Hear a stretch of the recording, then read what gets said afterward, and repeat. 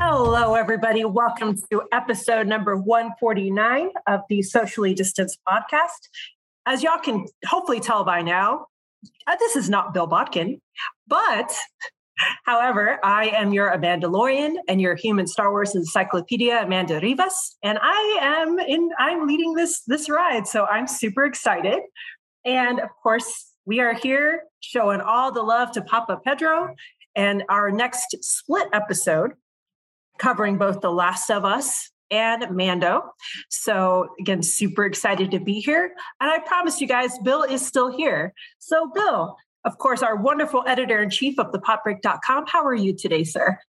Oh, I mean, scarred for life after this episode of The Last of Us, but also full of joy after this episode of The Mandalorian.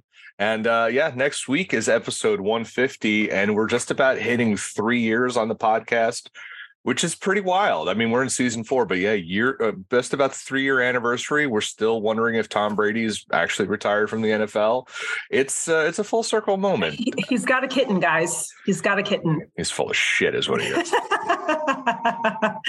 Well, of course, we cannot talk about The Last of Us, especially this episode, the penultimate episode, without our resident expert, one of the coolest people I have been fortunate enough to meet, and our favorite millennial mushroom daddy, Alicia Weinberger. Welcome back. How are you? Hey, guys. I am doing a lot better than Joel, getting injected straight in the tum-tum with a dirty needle and antibiotics.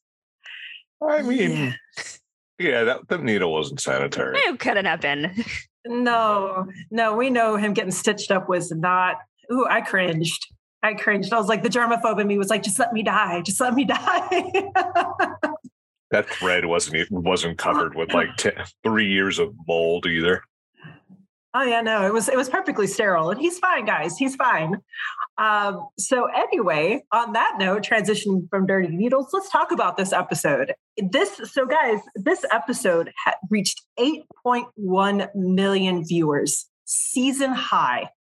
I mean, it, from what I understand, it blew the season premiere the series premiere out of the water. So, Bill, did this surprise you? And why do you think that is? No, because I think everyone's catching up. I think everyone has entered the empty clairs that is our mind palaces. Just bringing it back from last episode because I can never let that go.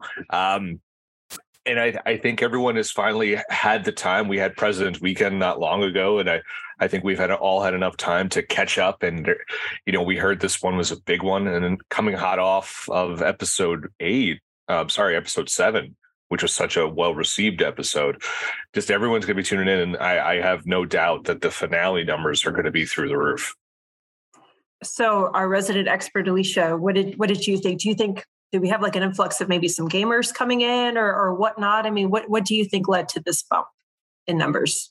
I mean, yeah, right. I mean, like Bill said, this is penultimate. I feel like at this point, anybody who's like, I'll wait till the show's finished and I'll binge watch it is probably binge watching it, or a good chunk of them are. Yeah. But yeah, I think there is probably a huge morbid curiosity from the people who played the game, because we all know how this chapter ends up. And it was pretty accurate, if not much fucking worse than what happens in the game. But yeah, I think anybody who has not have been hooked at this point is probably hooked or checking it out at this point. So Alicia, again, I didn't make it this far in the game. I know there's quite a few of us who haven't. Can you do a walkthrough a little bit in terms of course, with Ellie, she's stitched up with a dirty needle and questionable string. She's stitched up Joel. She's out there in the woods, trying to find some food. She's got the shotgun. She encounters two gentlemen. She encounters James and David. Can you give us a walkthrough a little bit about who David is in the game, and maybe how he's portrayed here versus, in the game versus the show? Yeah. So just as creepy in the game as in the show. However, in the show, they gave him a much bigger backstory, as well as some context to why he is such a a key manipulator. And James also is just like an NPC. Like he's just some guy. That's what I thought. I thought he was an NPC, right? Yeah, he's an NPC, one of the few NPCs that are actually like called out by name in the first game. And he doesn't really have much backstory than that. But yeah, they did a really great job at kind of fleshing out like why this guy, going back to David, how this guy came to be in a leadership position and why he is such a narcissist and just a complete fucking psychopath. Oh, man. Yeah. I just very reminiscent for me of all the different like cult leaders you hear about. He just had that creepy, oh man. Yeah. Just straight up creepy vibe, that serene look. Oh gosh, guys. Goodness. It was awesome. It was awesomely acted. I will say they don't have the town in the game. So in the game, you don't, and as somebody, I can understand how somebody who didn't play the game maybe went in thinking like, oh, this guy, he's probably like a good guy. He's like a misunderstood leader, like Kathleen maybe, or he's just like in a tough spot. But once he started quoting the Bible, I'm like, yeah, nope, well, my big red flag was when he said, I found faith after the world ended. That's kind of a red flag. No offense to anyone who finds faith in hard times. That's a wonderful thing. But this guy, man, just big old creep vibes. Yeah. Yeah, he's like, I found faith. And in a way, he was just like, well, I led all these people out. Not like, because Kathleen was kind of like, let's just take our city back from these people who are raping and killing us. And he's like, no, they depended on me to lead them and take them to salvation. And I'm like, oh, so you're a cult leader. And then like, when you're just like reading the Bible, I'm just like, oh man, it's always the Christians, isn't it? And this is someone who goes to church every Sunday saying this. It's always the goddamn Catholics and Christians really just ruin it for everybody. And yeah, he had that. His voice was too calm. His too really, even his look, the expressions he had were very chamomile. Well, his look also screamed something else, which we'll get to later. Oh, definitely. So speaking of religion, Ellie and David have this really interesting conversation where again he mentions that he found God after the apocalypse, and Ellie's tone is, well, after all this happened, you found God, kind of just almost in kind of sarcastic disbelief here. Which camp would you guys find yourselves in? I mean, are you, if you were in this moment of crisis, Alicia, do you feel like you would feel like Ellie? Do you feel like you needed something to cling to? I guess, what are your thoughts there, between what Ellie and David were saying? I mean, once again, like not truly out of respect for anybody who follows any kind of creed or faith. I mean, I can understand why people do turn to faith or some sort of spirituality in hard times, and I'm not shitting on that by any means. The thing is with David is he says he found God, but that's a cover story, right? Because he really didn't. He just kind of found himself in a situation in this universe that basically allowed his monstrous side to prosper without judgment. So did he really find God? I don't really believe that. I think it's just a cover story to manipulate people. So yeah, with that said, yeah, I'm probably in Ellie's camp. Yeah, because I mean, this world is all about just nature taking it back, and it's nothing to do with a lack of faith. It's just something that happened to the world. How about you, Bill? Well, he in twofold here basically weaponizes religion to his own, to bends it to his will. He weaponizes it to get people to believe in him. He understands the messages in the Bible, and and I put that in air quotes so he can convince people of this. And when the first passage he reads, and the only one he really reads, it talks about there will be no more death. And I'm like, okay, I see why they chose that one, because you could see him being like, he's just trying to get people through it. Hey, this happens, but we're going to know he goes to heaven and things are okay. And that's like something I can understand why people would turn to religion and, praying in order not to die. I get that. But when he does that he then turns it into his own messianic complex of you lack faith in me to his now fleshed out NPC buddy boy, as he is referred to throughout the episode, which I loved, like she was a 1950s gangster. So he uses that to, keep his control because he has made himself the Messiah of these people. And he then abuses his power using the name of God to abuse his power in many various terrible ways. I definitely agree with y'all. Both brought up excellent points, and I agree, Alicia. I'm not here to pick any religion in particular, or pick on any religion, or kind of weigh in on that. But yeah, I feel like sometimes at certain points there are people who they're so lost or they're afraid, especially in a world like this, a very overwhelming trauma where it's just negative. I think sometimes people need something to cling on to and some sort of hope.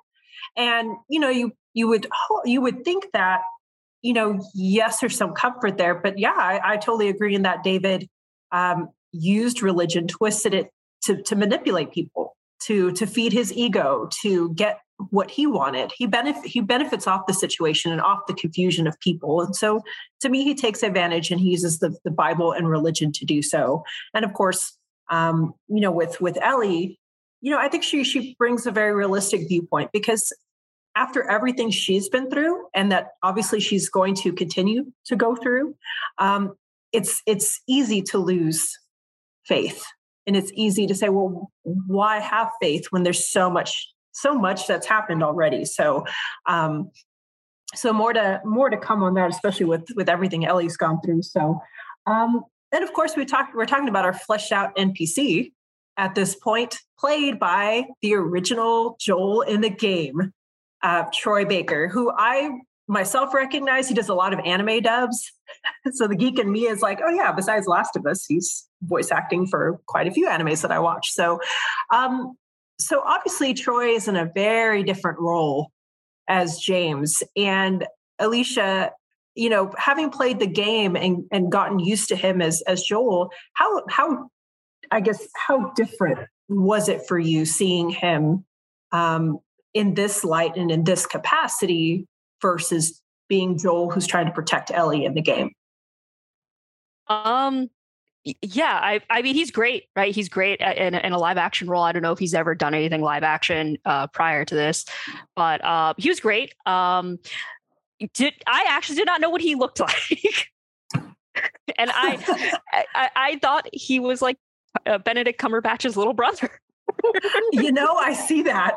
You kind of see it, right? I see it. It's like the long face and like, yeah. Wow. Yeah. Huh. Right? A little bit. Yeah, a little bit. Yeah. I mean, he's great. I mean, he plays conflicted very well. I didn't, I don't necessarily, and I think maybe we'll be getting into this in a second, but I don't necessarily think I belong to the camp of like, oh, he should have played Joel in the live action. It's not to say he's not bad at what he does, but keep in mind he's a voice actor. Not saying voice actors are any less talented than any actor, really. But he's mocapped, and I don't think he would maybe necessarily have the same physicality that Pedro Pascal could give to the character. But yeah, I thought he was great. Bill, did you want to weigh in on what you thought of Troy's performance? I thought it was a good performance. It was a nice small role there. But I think overall, when it comes to the voice actors that they've included, that's just like this wonderful nod to and we see this a lot more in when we see this in The Mandalorian, we'll talk about too, is just these nice like Easter eggs or like almost like an homage to the fan, not just the games, but to the fans who are like, this is like, you're paying attention to the show. Here's the voice of this person. Here's the voice of this person. Obviously, we had the voice of Tommy earlier in the season. So and it's also cool for the actors to be able to get in there and be, part of the show, because oftentimes we talk about how voice actors get, they're replaced by whether it's in commercials for voiceovers or what have you, they're replaced by bigger name stars. And now these people are getting a chance to be part of the property still. So, which is pretty cool. So I like that they're doing that. It gives it an air of, I don't know, authenticity, but it shows that it's just like there's a care that's put into it by the creators. Obviously, one of the creators of the video game is involved in the show, so that helps too. But I got to thinking, especially with Troy showing up, it makes me wonder. And I wonder if you guys, what your thoughts are on this. Like, do you guys feel like the roles? I mean, obviously we've seen Tommy's voice actor, and I believe we may see the voice actress for Ellie next episode from what I've seen around the media. Do you feel like the roles that they're being placed in are have a meaning or a purpose, or are they just kind of maybe written in, just so they can be included to give that authenticity? I guess, is there an Easter egg within the roles, I guess, that they're being chosen for, if that makes sense, Alicia? Yeah, I mean, I think like if it was truly just like a one-off Easter egg, they would have just played like, Bandit number 2 or Guy in the Woods number 3. But it seems like there was some care written into Troy Baker's character James.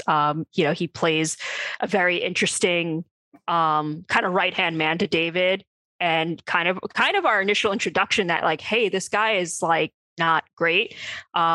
So yeah, I think there was like something super meaningful to that. And Ashley Johnson, who's going to be, spoiler alert, who's going to be playing what seems to be Ellie's mom in the next episode. Obviously, she can't play Ellie because she's a grown woman.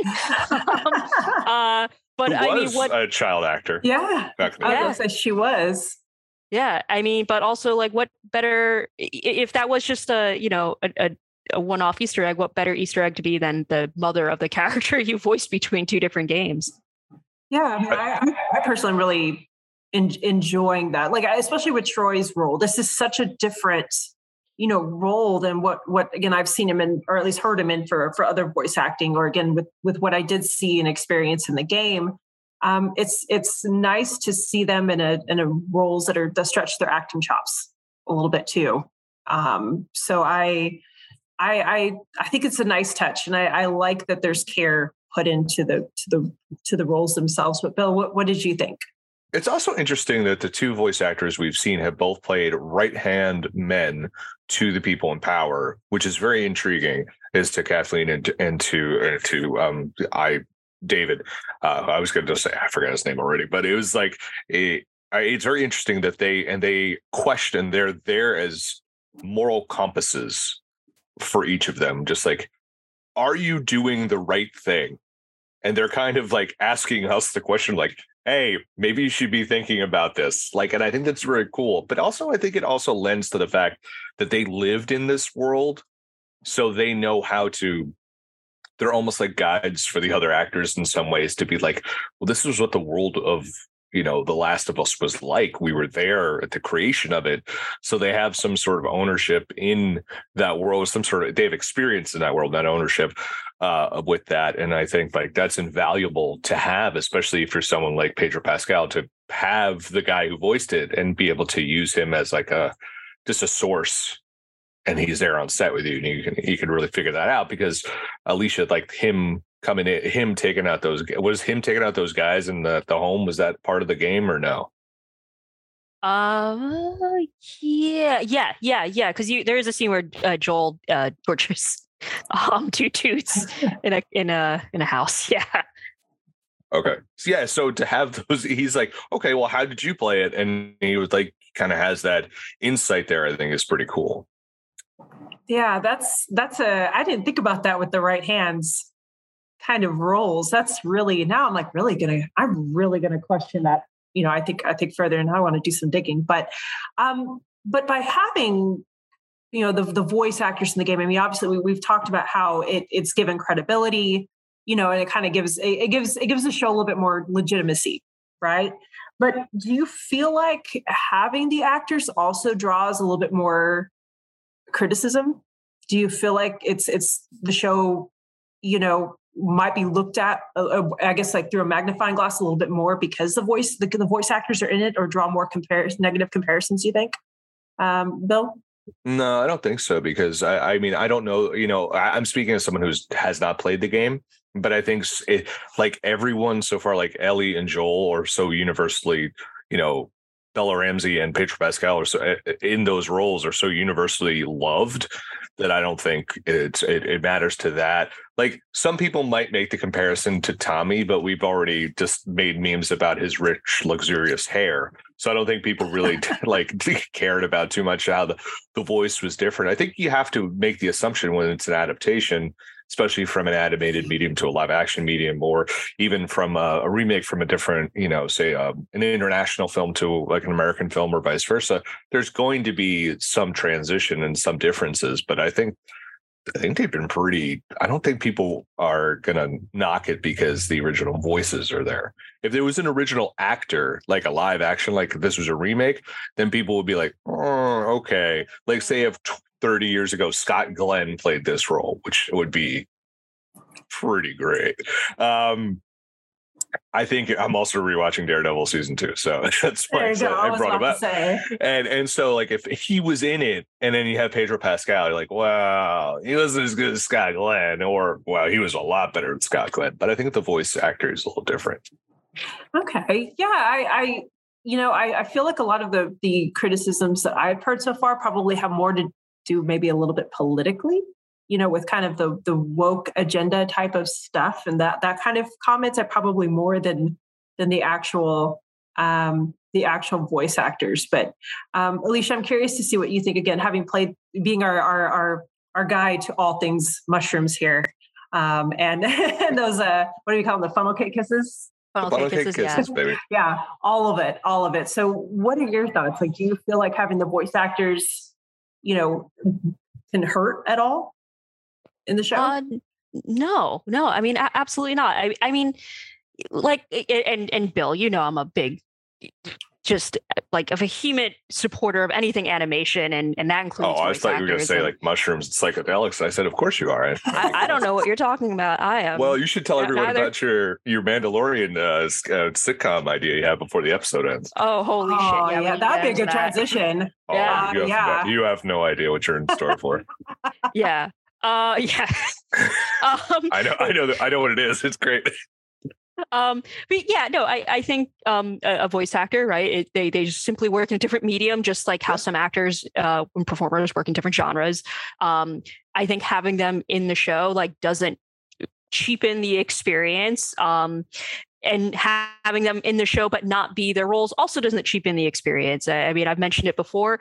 A video game is different from a series, right? And it's not to say Troy Baker is not capable of playing somebody like Joel in live action, but I'm not a casting director, and I would imagine being a casting director is very difficult. And trying to create a world, that's believable and fleshed out. Like, yeah, you need to probably cast other people. And not, like I said, not knocking Troy Baker, but Pedro Pascal brings a certain physicality, I'm sure, to it that we don't see in an audition that, now we do see it in a show. And yeah, I mean, and anybody who's all like, oh, like the show's being woke and stuff, like, eat shit. Yeah. Go fucking lick a mushroom. But like not the fun kind. Go lick a thick. Go lick a thick mushroom, daddy. Wow. We just in the butt. You're not in the fun Alex, way, though. Like, not in the fun way, like a bad way. My soul's left my body. You can tell where our mind palaces all went at that moment. Right, so. to the porn shop. Oh, fuck. Oh man. Goodness. Then we're going to have to transition to like the really fucking shitty part of this episode. I know. Well, I'm winning the award so far for awkward transitions. But you guys, let's,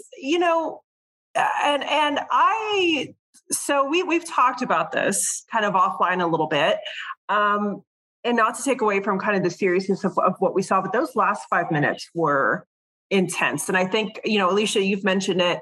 Bill, when we talked about it, I have to say I was I didn't see one, and I'm not sure if HBO had one or not. Maybe I just missed it. I didn't think I saw one, but I'll tell everybody that the last 5 minutes or so of the episode, and there are parts of it, I say starting halfway through, are a little disturbing and intense. And there's no trigger warning. There's no. It caught me off guard. I'll put it that way. And before we go on, if you've seen the episode and that part was very hard for you to get through when you were triggered by that, I just suggest just skipping ahead a little bit in the episode and go past. It's totally cool. Like, we want you to enjoy the episode. So this is our, just to give you a heads up, I would say fast forward the episode about the next 5 minutes or so. Right. And then we'll go into our awards. Yeah. If that. I guess my main question, and I think, Alicia, this is going to be a little bit more for you because, again, you've played the game. And we've talked about this. HBO does this with Game of Thrones in particular and some of the other shows. There are these moments, these shock moments that happen. Do you feel like what happened was necessary for this episode, or kind of in effect to tell the story, if you will, or was this HBO kind of just up in it a little bit in a way that makes a lot of people kind of cringe? If I have to get in like the nitty gritty of it, right? In the games, like, yes, David is a child predator, right?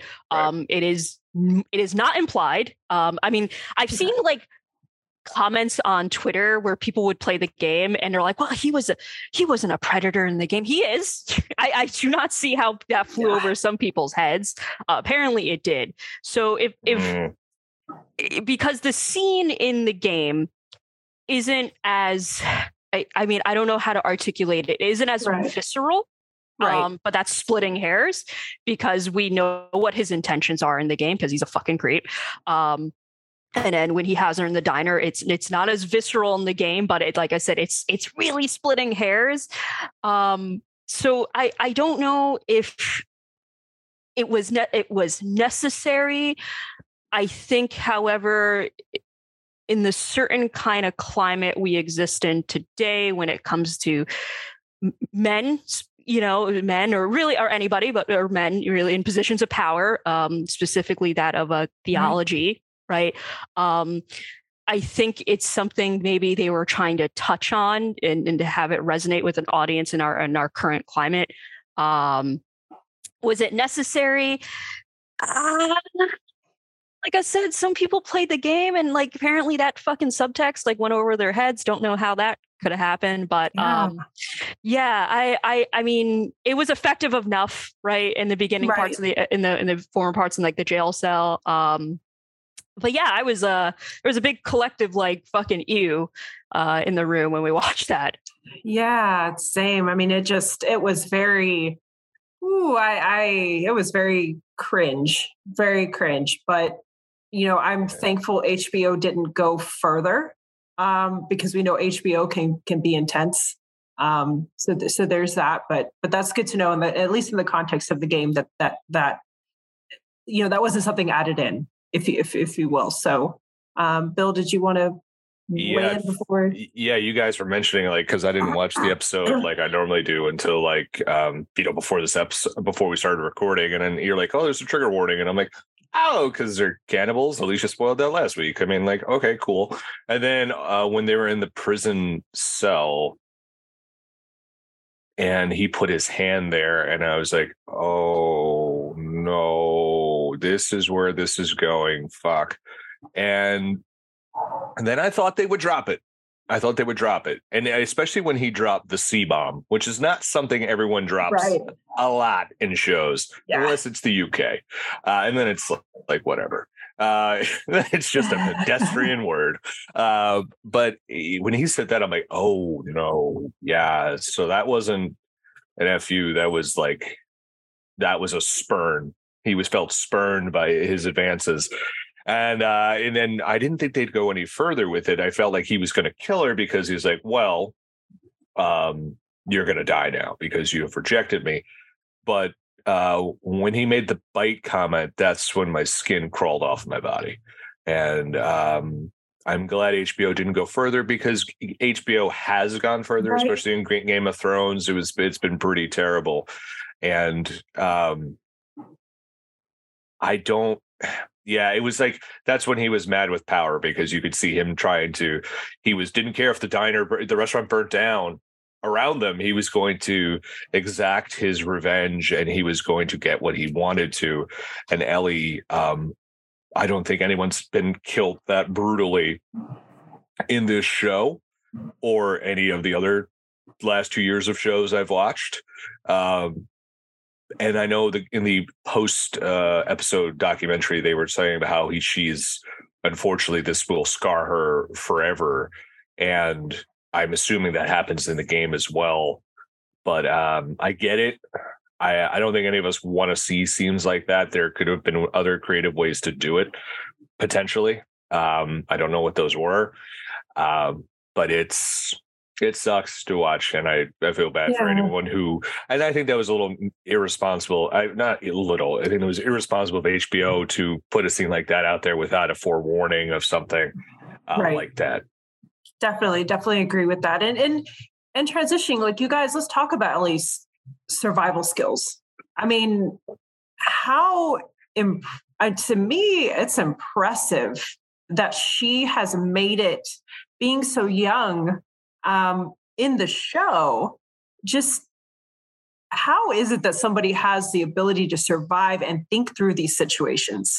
I mean, Alicia, do you want to weigh in and talk about, Ellie's survival skills, what your thoughts are? Could you handle, I guess, could you, do you feel like you'd have that ability, that survival ability, if you were her? I mean, first off, add a fucking girl to be like, I'm with a group, smart, because I obviously smaller stakes. I have definitely been in many of my younger days, not that I'm super old, but drunken situations where I'd be like, no, I'm with a group. I'm fine. No, thank you. So unfortunate that she has to know how to do that, but smart. So I think, I don't know. I'm a terrible shot. So that fucking deer, I'd starve to death before I even got that far. But yeah, I mean, she's a smart, spunky kid. And I think they also mentioned what's kind of great about her character. If I could go on a little bit of an aside. Absolutely. Something they did change about the game is they kind of brought more of a physicality to her, where she is like a child, right? And they do bring it up in I think in the post-show podcast they do, where they talk about how because in the game she actually has a bow and arrow, but they made a conscious effort of giving her like an adult-sized shotgun, a hunting rifle, and they did that on purpose because they wanted to convey that, like, Ellie is a kid. She's a kid and she's like barely holding on to this thing. But yeah, I mean, I'd be out of breath in like 5 minutes. Yeah, I'd have shot myself in the foot. I'm not gonna lie. When she fell, I was like, please, I hope that safety's on. I'm sure that's how a lot of people get a one-way ticket to the pearly gates that way.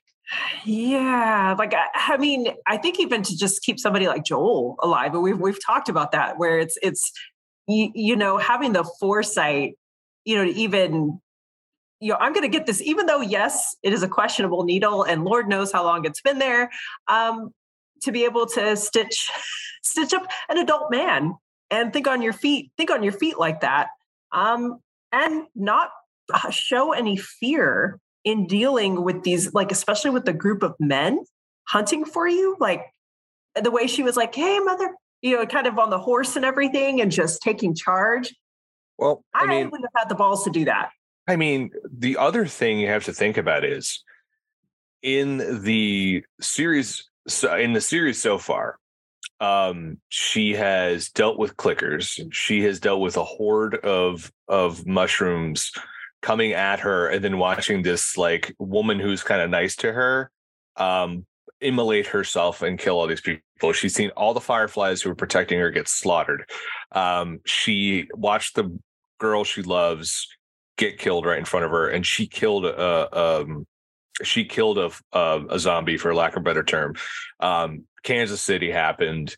I think at this point, it's just it's she's just adapted because she's been through worse. It's just a bunch of dudes.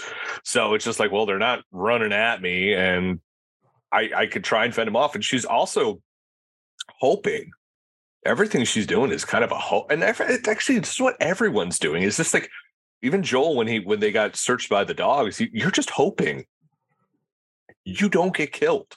That's what you're just gambling with your life every time you do almost anything in this world. So it's like, it's all a gamble. So it's like, all right, fuck it. I'll ride off this horse. And then she gets knocked off the horse. She takes a header and gets a concussion which is actually really funny if you see the behind the scenes, because they just have a horse statue essentially, and they have it on a conveyor belt and it goes by, and they eject the stunt person out of it, and it's the funniest, dumbest shit I've ever seen. But like, they cut it so well that you never know. But it's just like here's one horse, and you're like, fuck, that horse is painted brown. Great, thanks guys. But it's yeah, everything's a gamble. So it's just like, she's going to be like, okay, it's this or die. So you got to try what you can. I mean, she barely knows how to sew, but I mean, she probably knew from the Fedra training some of the stuff, but like, she's seen a lot of death. So it's just like, at this point, it's like, fuck it. I guess it just hardens. It has to harden you at some point. Just, you have to have some kind of defense mechanism up, some kind of wall to cope, I think, mentally. So Bill, it's a great point. And it's more believable than like, because this has always pissed me off about The Walking Dead. It's just like these random everyday people are just like, well, I'm now a crack shot with a machine gun. I know how to make napalm. I have art. And like, there was one where they were like moving like phalanx, like pincer movements, and they had shields, and there was like tactics, like they were fucking Patton. Like, I'm just like, come on, give me a fucking break. None of you guys know what you're doing. You're acting like you're in Delta Force. This is fucking stupid. But I mean, this is people who are just like, they're with rifles and knives, and it's messy and it's weird and it's awful. And everyone's shitting their pants, because they could die at any moment. And so that's what works about this show. Yeah, I mean, it really does. I mean, it's real. And I think that's why people connect with it. Because I had the same issue with The Walking Dead. I was like, really? Okay. I'm just hoping, I feel like watching The Walking Dead made me feel like, well, if that happens, maybe I'll get some kind of supernatural type of ability to survive, instead of shooting myself in the foot, probably falling and tripping and being one of the first to be eaten by the zombies. I'm pretty sure. I will buy you guys time. You're welcome. You're a nice person. I mean, as somebody who wears glasses, I'm fucked. I mean, I lose these. That's it. I'm done. I have contacts. If I lose my contacts, lose my glasses, don't worry, Alicia. I'll be right there with you. Again, I will buy you time. I'm just blind. I mean, I'm close to my computer, and you guys are in okay, focus. If I move back any further, you're starting to blur. So it's bad. So yeah, we're all screwed. Come on. So we're saying we're buying everyone time. Okay. All right. Yeah. You're welcome, everyone listening. We will buy you time. But speaking of time, if Al was on this podcast, he'd be like, goodbye. I know Al would like push. He'd probably shove me back like that. Yeah, start taking bets now. No, yeah, right? He probably would be. He's like betting online. He's like, all right, my parlay is Alicia, Amanda, and Bill. Eat it first. Well, speaking of, let's give some awards out, because again, this episode, honestly, the heaviest episode for me, but as heavy as it was, we had some really outstanding performances in this. So, I mean, who was the best performance? Who's getting the golden clicker for you guys this week? We had some good performances here. Bill, who gets your golden clicker? I'm going 2 weeks in a row with Bella Ramsey, because they delivered once again. It made Ellie have this sense of like, still could be a kid and be very afraid and very small, spelled SMOL, especially like that type of small. And then yet decide, I'm going to put a cleaver in this guy's neck.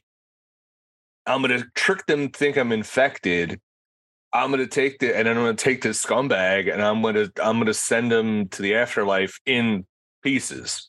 Like, she made those decisions. She went after this guy and fought like an adult. And Bella Ramsey does this great job of portraying Ellie as a kid and as an adult in this insane world. And that's what drives this whole episode. And so it's Bella Ramsey twice in a row. Alicia, who's getting your golden clicker? Oh man, that horse. Oh, That horse. I know, Rip Horse. Oh. The horse. That horse put in work. I hope the horse IRL is enjoying a really lovely time on some Hollywood ranch. Not the one from Nope, but a different Hollywood. Oh, gosh, You no. look, Bill. Oh, that movie or the gave me one an from, anxiety attack. I haven't seen it yet, but I know about it. Oh, boy. Yeah, I'm torn. I mean, Bella is great. They're great. Like I said, they brought a certain physicality to it that really sold that. Yeah, Ellie is a precocious, scrappy kid, but also still a kid, right? And kind of definitely removed that disconnect of when you play a video game, you have this entire power fantasy. So yeah, I'm gonna have to give it to them again. 2 for 2. Awesome. Yeah, I was conflicted this week too, because Bella Ramsey just knocks it out of the park. I mean, going from everywhere from being, very brave and just super intelligent, just having those survival skills, but also the vulnerability that they display at the end of the episode. Baby girl, that hurt. That hurt my heart right there, because there's that moment where, again, you've seen her be tough and think through and try to or see them be tough and go through all of this in this episode, and yet the vulnerability they display is just it hurts even more, having watched the whole episode. But Scott Shepherd, though, the actor who played David, that was tough too, because he legitimately creeped me out. It takes a lot to commit to that type of role. But for me, Bella Ramsey, I'm going to make it unanimous. It's got to be Bella, even though Scott was a very close second, because they played off of each other. The dynamic was that's hard to act through, and they both did a great job. Agreed. Yeah, it's what an episode, guys. And I want to know what you guys think going forward. What do we think is still going to happen? Because we're here in the penultimate episode. At this point, we're coming to an end for the first season. So, I mean, Alicia, do you have any predictions, any thoughts here about where the show is going to go or where it may end? I will say, I don't think they're going to deviate from the ending. I at this point, I cannot possibly see them deviating from the ending. You can't, because if you played the game, had they deviate with the ending, I mean, there would be 2 possibilities, right? Like, Joel gets her to the Fireflies and they find a cure. And spoiler alert to anybody who never played the game, she would have died, right? Or the other choice was Joel yeets her the fuck out of there and takes her back to Jackson, and that ends in a really bloody shootout. The only thing I can see them deviating with is, obviously, we're going to get a backstory that was not in the games with her mom, and like how Ellie got infected. And if I had to assume, I think they're going to set this up in a way that like without a shadow of a doubt, Ellie is the only one in this world that's like this. It's not some like genetic fluke that she happens to be immune. I think what they're probably going to set up is somehow her mom was coincidentally in labor and then got bit and transferred that infection to Ellie, and then somehow through science it away, Ellie is literally the only one in the world that's like this, through a very specific 1 in a million chance circumstances. And the reason why I think that they need to set that up is in the second game, Ellie deals with a good amount of survivor's guilt. Obviously because of everybody she's lost in the first game and saw die, but also because she thought she was going to save everybody. And Joel lies to her, and they try to rationale that like, oh, no, don't worry. There's got to be other people in the world that are immune. And the reality is probably not. So I think that's what we're definitely going to see in that backstory. Bill, what do you think? I kept questioning if Joel was going to make it out of this episode, and I'm still wondering, and I'm sure Alicia already knows, but like I'm wondering if he makes it to the next season. I mean, he probably is, but one has to wonder, Alicia. So that's my question. I know they're going to get blown up at one point. Apparently, that's a thing. Because in the trailer, there's a grenade at some point that's just lying there. So it'll be interesting to see who makes it out. I really want to know what's going on in Jackson Hole right now. I want to know what's, if it's like spring, like if it was showing a new movie in the movie theater. Like what's at the tavern? Did they finally get bacon? I would like to know that answer. These are things I like and would like a happy ending in that respect. But yeah, I have a feeling it's just I think they're going to stick whatever that ending of the video game is, because it necessitated a sequel. It's probably a very iconic ending. I'm taking guesses here. So I would say they don't want to deviate too hard from that, because then that would kind of kill the vibe of the game. Only if they can enhance it, like they've done with everything else. So that, and I would also like to say that unprofessionally, because I know he listens to this podcast, our podcast network director Alex Marcus sent me the Pedro Pascal and Hot Ones video. So if you're looking for that, go check that out on YouTube. I'm sure Amanda's watched it 12 times. Thank you, Alex, breaking my concentration. Closer to 20. Okay. Listen. So Amanda, do you have any theories on what's going to happen for the finale? Again, I'm completely blind coming into this. I rely on Alicia at this point, because I did not make it very far in the game. So I just honestly feel like we're getting a cliffhanger ending of some sort. But I think you bring up a good point too, Bill, in that we may see like an enhanced ending of the original video game coming in. But I just feel like it's going to be some sort of cliffhanger that's going to make you want to come back next season. I think Joel will make it. And, because I think Pedro Pascal has talked about a season 2, so it makes me feel like he's going to show back up in it. But yeah, I feel like we're just going to get some sort of cliffhanger ending. And speaking of cliffhanger endings, we're going to not do that with this particular episode, because I want to know what you guys are going to rate the episode. Bill, what do you think? What would Al say? Oh, I don't know what kind of wacky inflatable system. Oh, it's obviously severed ears on the floor. I was going to say the same shit. There you go. We got it. Same mind palace, dude. Same mind palace. So we're connected like a bunch of mushroom people rolling on the dirty streets of Boston. So who's the original clicker? Who gave the funnel kisses? Oh, God. Alicia, obviously. Yeah, probably. Exactly, I probably drank. Exactly. I forgot to mark my solo cup down with the party Sharpie, and then that was it. There you go. Oh man. Well, how many severed ears on the floor would you give this episode, Bill? Man, it's kind of cliche to say, but I give it a 9. It's just a great episode. I mean, this will go down as one of, we're going back in this series and we're talking about like iconic episodes. This will be one of them. I mean, it really will. And I think this will be, it's in this episode, the last episode, episode 3, maybe the Kansas City Shootout episode, maybe not, but definitely episode 3, episode 7 and 8 for sure, because these are just great performances, a great story, advances our story. The guest star was incredible. And it was like, again, it was realistic. It made sense. It felt natural, like this whole show has. Most post-apocalyptic things feel very heightened and manufactured, and this never has for me. So I think it's a great episode. If you haven't seen it and you've listened to this whole podcast, again, go in with a warning. So I'll go ahead and jump in and just say that I'm also going to give it a 9 in terms of severed ears on the floor. That's a lot. That's a lot of ears on the floor.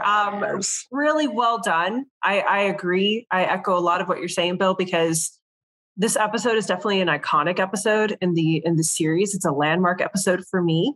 The acting was on point by everybody, and this really upped the ante. for me in terms of what's going to come at the end of the show. And it's making me go, am I going to be mentally prepared for what's happening the rest of the show?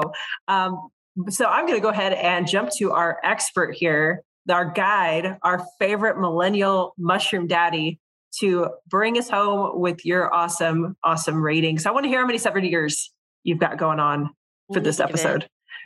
I'm going to give it 9.5 wet, like extra wet, fresh, Ooh. moist, 7 years on the floor, on a dirt kitchen floor. That was gross. I'm sorry, everybody. I wish you would just. I wish you had just been like, and thanks for having me on, guys. Now I have that image.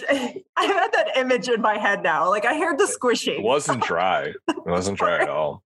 I want to imagine like a scripted outtake where like one of the people that were in like David's group just like slip on the ear by accident, like just kind of slip on it, like not like a full on trip, but like oh shit, you know? It's like staring at the back of their shoe, like ew. Yeah, ew, what the fuck? Ew, what is this? That's the lobe. Just the word lobe in that context is so gross. And they kind of kick it under the counter, how like when you drop an ice cube and you kind of just kick it under your fridge and you forget about it. Yeah. It'll melt. Yeah, I'm gonna have to give it like 9.5. I mean, I think this probably quenched a lot of people's quelled a lot of people's complaints about like, oh, there's not enough action in the show. Like there's not enough zombies, even though in reality, like, if you went out west and you're in the middle of fucking nowhere, there probably actually wouldn't be a lot of zombies in real life.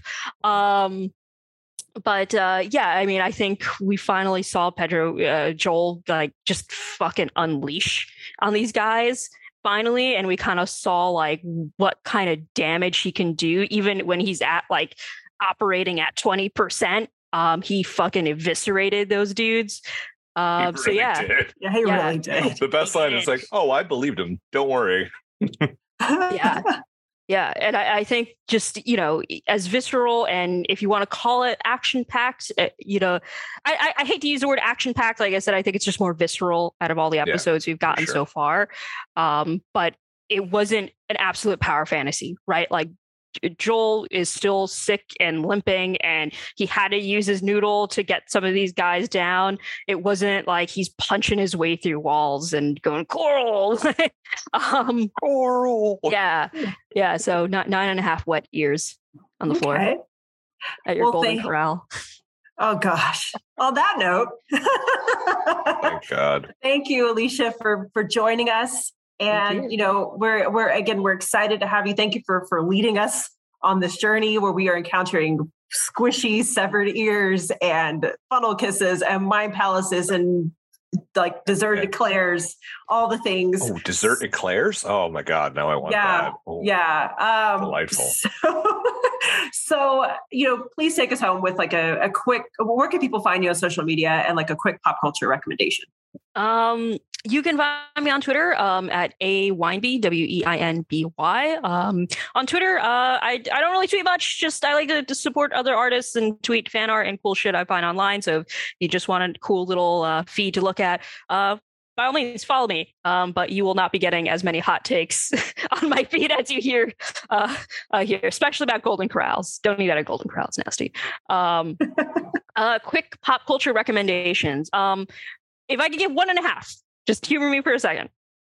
1, real quick, Resident Evil 4 remake demo just dropped tonight. All right, everyone go fucking play that. Is that why you were like, can I go on the podcast later? No, it wasn't. It's because I wanted to go eat goat vindaloo, and I did, and I'm 90% goat vindaloo right now. I don't even know what that is, but it sounds delightful. Oh, it's delicious. You should try it. And I mean, in my actual pop culture recommendation does not exist. I just want Disney Plus to hear me out. I watched the delightful Babu Fricks scene, and I just got a soft pitch to anybody who's listening. You need to make a series of shorts in a sitcom-esque style about a plucky young woman in the city rooming with the 3 Babu Fricks. Yes, I know that's not all their names. I don't know what their species is called. And you need to call it No More Fricks to Give. Oh my God. I love that name. No Fricks to Give. Yes. No Fricks to Give. Cast me. Disney. Yeah. Hear us. Imagine this. You definitely listen to this podcast, Bob Iger. Two on each shoulder, one on each shoulder, one on my head, and we're going out, we're getting coffee, we're eating avocado toast. It's gonna be a good time. Oh No man. fricks. And you have to have Griv. and Griv. And you need to have Carl Weathers as your nosy neighbor as well. Oh, he's at some point. He's my he's my landlord. There you go. Yeah. There you go. Sure. Disney, please make this happen. On that note, on that very, very happy note, with all the Babu Fricks, again, thank you, Alicia, for joining us. Hopefully we'll see you next week as we're inching closer to the end of the, I guess, like fungus trail, I guess is End of the fungus trail. End of the fungus trail. So, yeah. And so, of course, I think we're getting ready to transition to part 2 of our So pod. Alicia, thank you for joining us, and we shall be right back. And hello, everyone. Welcome back to part 2 of our split episode. Papa Pedro Love here. We are now transitioning from The Last of Us to talk about, of course, our favorite Star Wars, just show in the galaxy ever at this point. Mando, episode 2. What? So, of course, now it's a late night party. We're excited, and we can't do this. We're joined, of course, by our managing editor of thepopbreak.com. He's just decided to take a break from hanging out with the Anzellans, the Babu Fricks and Carl Weathers, and join us. Al, how are you doing this evening? I'm doing great. I'm doing it as well as Carl Weathers is in the beginning of episode 1. He's crushing it, and right now I'm crushing it as well. And when I say crushing, I mean I'm crushing this coffee to stay awake. Yeah. I mean, do you have your little droids ready to go that are carrying of your course. ropes? That's Yes. his dog. Yes, Okay. they're carrying my gym shirt that I'll be wearing tomorrow morning. That's Yes. Hops. And Hops is currently just gnawing on that gym shirt very slovenly. He's like, "Arr." Definitely sleeping at this point. Well, and of course, we can't do this without our guest. Super excited to have him on the show. Producer, commentator, interviewer. I don't know if there's anything Rob doesn't do. But of course, apparently grow a mustache. Besides that, already. That's Here quick. we go. Here we go. I had to think of one thing. Of course, the founder, the leader of our wonderful little group over at the Bob Culture Podcast. I think one of the most honest journalists in wrestling, and of course, congratulations on a little over 7-year anniversary, Rob Williams. Welcome to the show. We're excited to have you. Appreciate it. Thank you guys for having me, and thank you for the kind words. I appreciate it. I don't know who canceled on you guys, but I appreciate you letting me part of the A squad. The force is strong with this one. Oh man, this is the way. And speaking of the way, guys, just as kind of a little quick warm up. We've talked Andor here before, and the news has just come out that this next season of Andor is going to be the last season. So what do you guys think about that? Bill, any thoughts on Andor being the last, season 2 being the last season? Good. Because I think, we kind of knew it could go 2 or 3 seasons. I like the fact we're going to have a short series because we've seen all too often. It doesn't matter where it is. I was talking on another podcast how Showtime, runs shows into the ground on, like Billions is on like season 12 or something like that. It's ridiculous. I think they ran that one show. There was one show that was Homeland ran 10 seasons and the main character died in season 3. It's like, come on, like, what are we doing here? But one of my favorite shows of all time is a 1-season show, and it's Watchmen. Yeah. HBO did it. It was an amazing series, ran a handful of episodes, and I still think about that ending. 9? Was it 9 episodes? I think it was like 9. I don't think it was more than 10. And it ended, and I still think about that ending all the time. It's like, what was the next thing that was going to happen? We'll never know, and that's great. I don't want to know because they ended it perfectly. So Andor was phenomenal. I think still criminally underrated and underwatched. And I hope people catch on to it before the next season because it's just such a great show. It really, really is. And I think that when a show has an end to it, especially if people know what they're doing, they're going to hopefully stick that landing because they know what they're doing. this wasn't a cancellation. This was like, we're planning on ending on season 2. So they're going to plan and end it, like Succession's doing that with season 4. They're like, okay, this is it. We're done. So they probably have a good ending written. All right, Rob, what do you think? Yeah, I think it's really interesting. Like, I'll be honest. I feel like Andor, here comes the automatic quick go-to wrestling analogy. Andor is like the smart wrestling fan, right? Like the smart Star Wars fan. It took me a little while to get into Andor. I think it was Bill I was talking to, maybe some other people, and like I kept getting into it and like kind of just getting away from it or falling out of it. And I think it was Bill that said, hey, stick with it. Like, it gets really good. And then, once I got to certain things, it's story arcs. I like, no, binge, let's go. Great show. I wouldn't, be like heartbroken if that was kind of the end right then and there. Clever ending. Give me one more season. I'm cool with like those, Smallville, my favorite show of all time. I waited 10 seasons to see Superman wear the cape and fly for 10 years. So I'm cool with 2 years on Andor. Okay, Al. Yeah, no, I mean, I think Bill summed it up perfectly with good, because it's a show that warrants an endpoint, right? Like, we know where this character goes with Rogue One, right? So it's like they're filling in the gap of like pre-Rogue One, and like I don't think there's a point to draw that out. And like I think a lot of the news coming out this week of Bob Iger's thoughts on Star Wars and the MCU and things like that is like, I think they were way too ambitious with how much content that they wanted to come out with.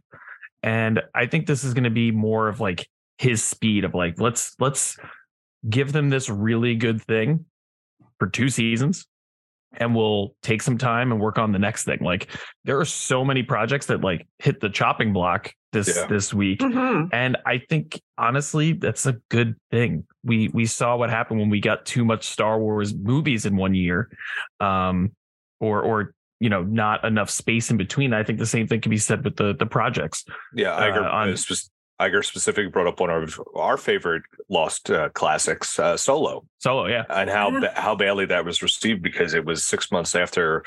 Oh God, when am I going to forget it? The second sequel. The Last Jedi.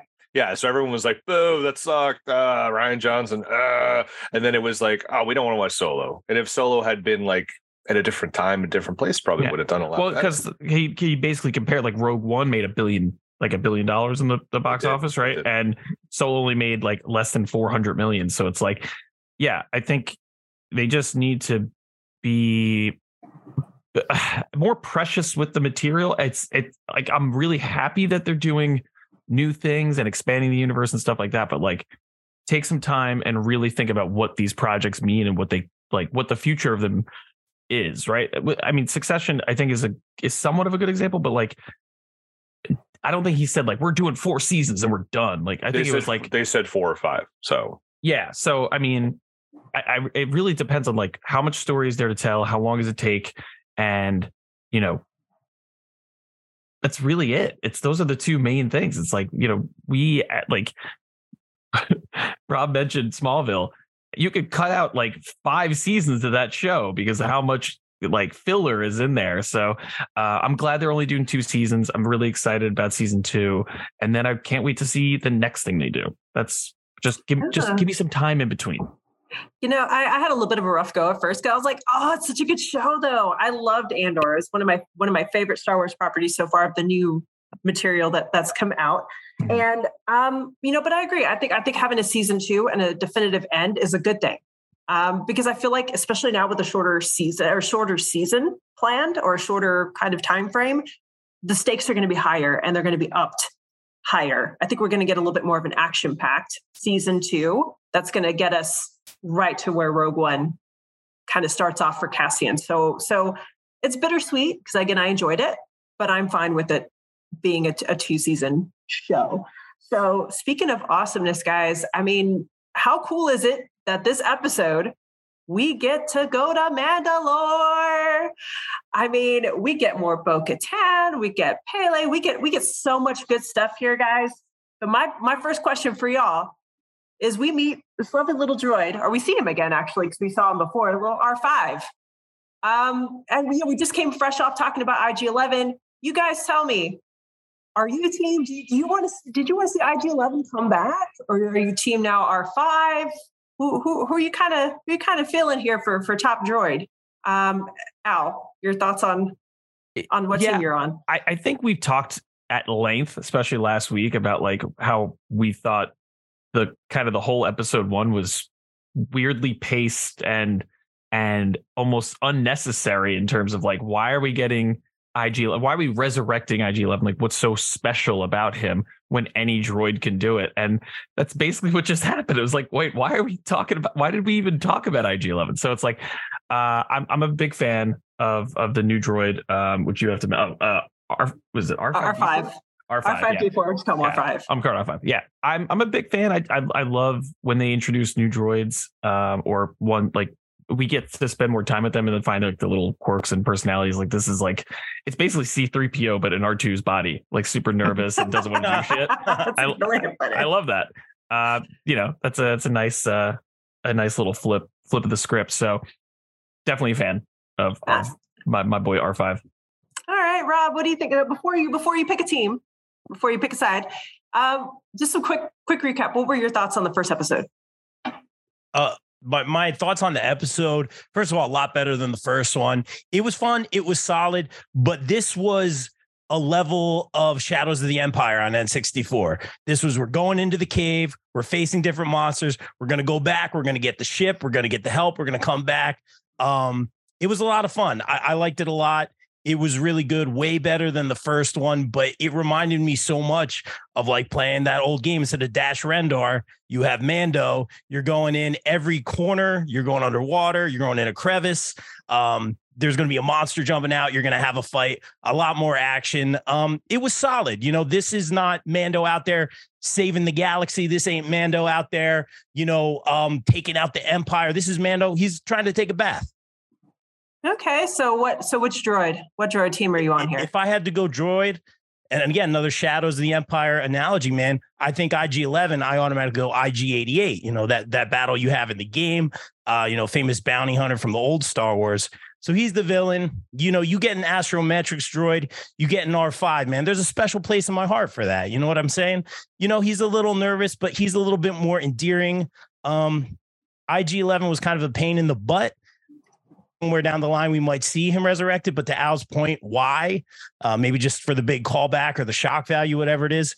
But I'm actually interested in maybe character development or droid development in this Astrometrics droid. Okay, all right. Well, I wonder if IG-11, they're throwing that out there because Taika Waititi's movie is the only one that's not canceled. So I don't know. Maybe we might get an IG-11 movie out of this or something. I don't know. I feel like there's a reason. I've heard Damon Lindelof's movie is not canceled either. Okay. Well, either I mean, Bill, did you pick a side?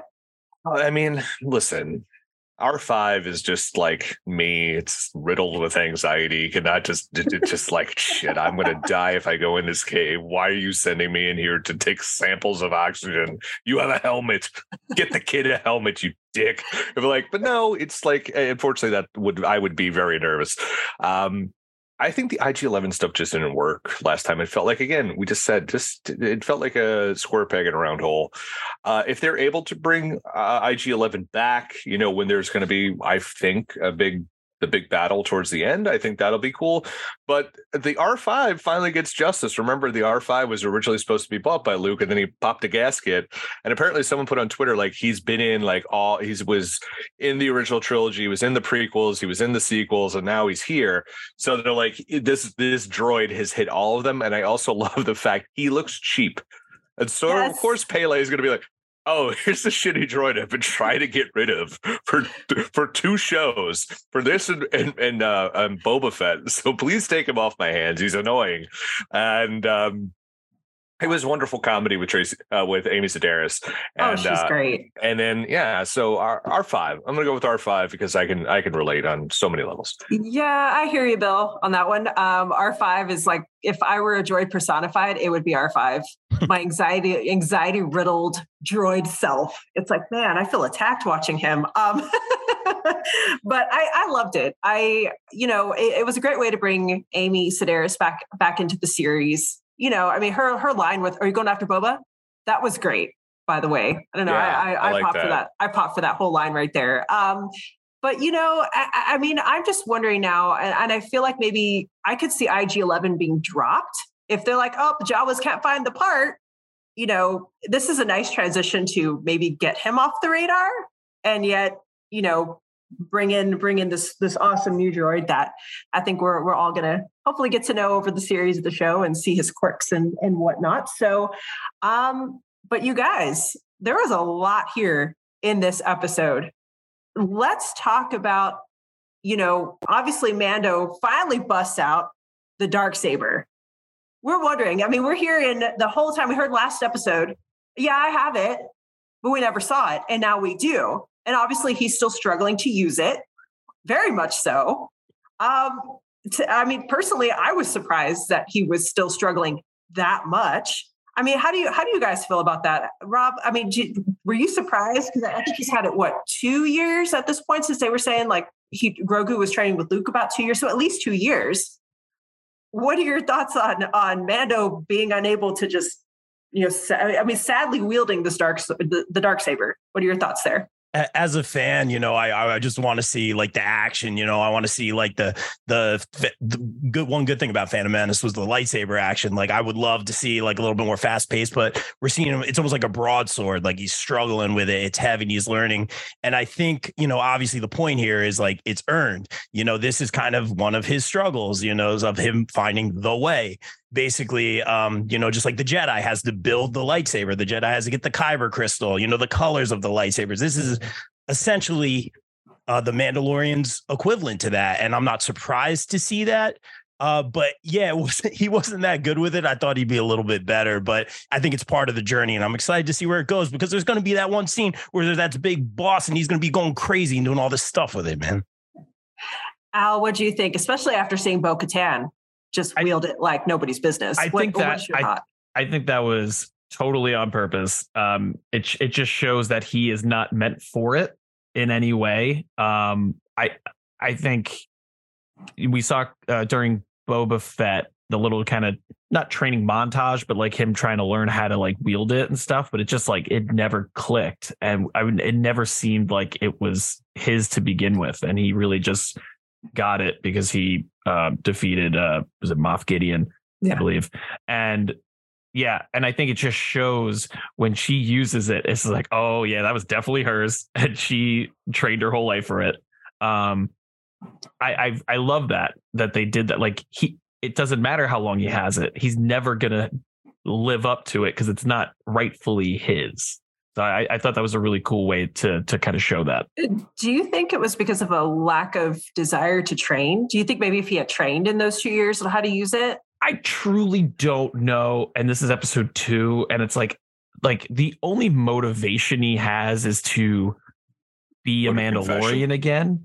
Go to confession if we're talking Catholicism. But like such a Catholic show. Right. His only motivation is to like he kind of elaborates a little bit in this episode of like, we are so divided. Like if we don't have our creed, we have nothing. Like we should start with that, and then we can kind of unify. Right. That's so, again, super Catholic, but like that is so that's such a big idea. And like how are you going to execute on that? Like I don't know what, like, okay, I'm going to jump into the water with the big dragon guy. I did not know was there. I'm going to jump in there. I'm going to be baptized. And then I'm going to go what? I'm going to go to the armor and like link up with them. And then like, what is the next step? We're going to reclaim the land that no one's fighting for. Like I'm just like, again, even though this episode was like levels above episode 1, it's like, what is Mando's motivation 3 seasons in? It's crazy. I mean, why am I asking this? What do you think, Bill? So I think this is the central thing here is it's essentially not dissimilar from like Han and Luke in some respects of just like, well, it's the way of the Jedi. Okay, well, that's cool. We're going to shoot somebody. It's like blasters. This is how we get stuff. We fly ships and we shoot things. That's how we win the war, not through this religion. And that's always been kind of this thing is like, do we believe in the Force? And so it's now you see like Bo-Katan like mocks Mando's religion. She thinks he's a fanatic. He's not a religious person. He's a fanatic. And that's what she thinks. And she will openly mock it at all times. Like, she leads him there. She's like, I'll show you the water. Like, okay, you'll get baptized or whatever. But at the same time, she's willing to risk her life multiple times for a guy who has her birthright. And she doesn't do it just to get the birthright. Like, she sees our sweet baby boy and she's like, oh no, your dad's in trouble. I have to go help him. Oh my God, he's drowning. I'm going to go save him. So I think this is like kind of the central hub of the thing, where it's going to be, they're going to help reunite the Mandalorians, like the religious sect and her, band of people who now have the stolen fleet. They're going to bring them back together, or they're going to go to war. But I think they're going to bring them back together because they're going to unite under this one principle of not a religious creed, but the way is to reunite Mandalore and have Mandalore become a planet and a people again. I think that's the whole thing they're going to do. And I think he's going to give that dark saber to Bo-Katan and be like, I endorse you as the leader. And then she probably eats it or some points. Then he has to lead him or something like that. But I think he's going to endorse Bo-Katan at some point and be like, you are the rightful leader. Punch me in the face and take it. You won. Like, you should be the leader.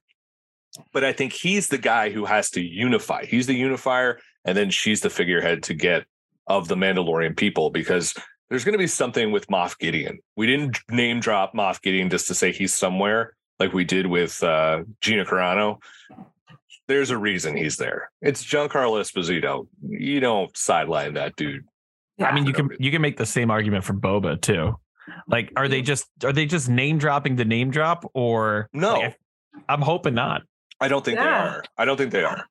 I don't think so either, but I know we'll get to that. We'll get down to using the Force to see in the future in a bit. But I've seen Rob use the Force once or twice. I was about to say, I think Rob uses it on the regular because the Force is strong with him. Right. I'm sure, and I'm sure you would do a better job of wielding the Darksaber than Mando, because man, that was painful to watch. For me, I felt like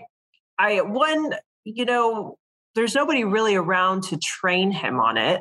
Sabine Wren was one of the other Mandalorians who was able to use the Darksaber, but she was trained by Kanan Jarrus back in Rebels, so she had a little bit. And of course, Bo-Katan had it for a good amount of time. I kind of feel like it's a little symbolic in that I think Mando is still trying to figure out who he is, who he wants to be when he grows up.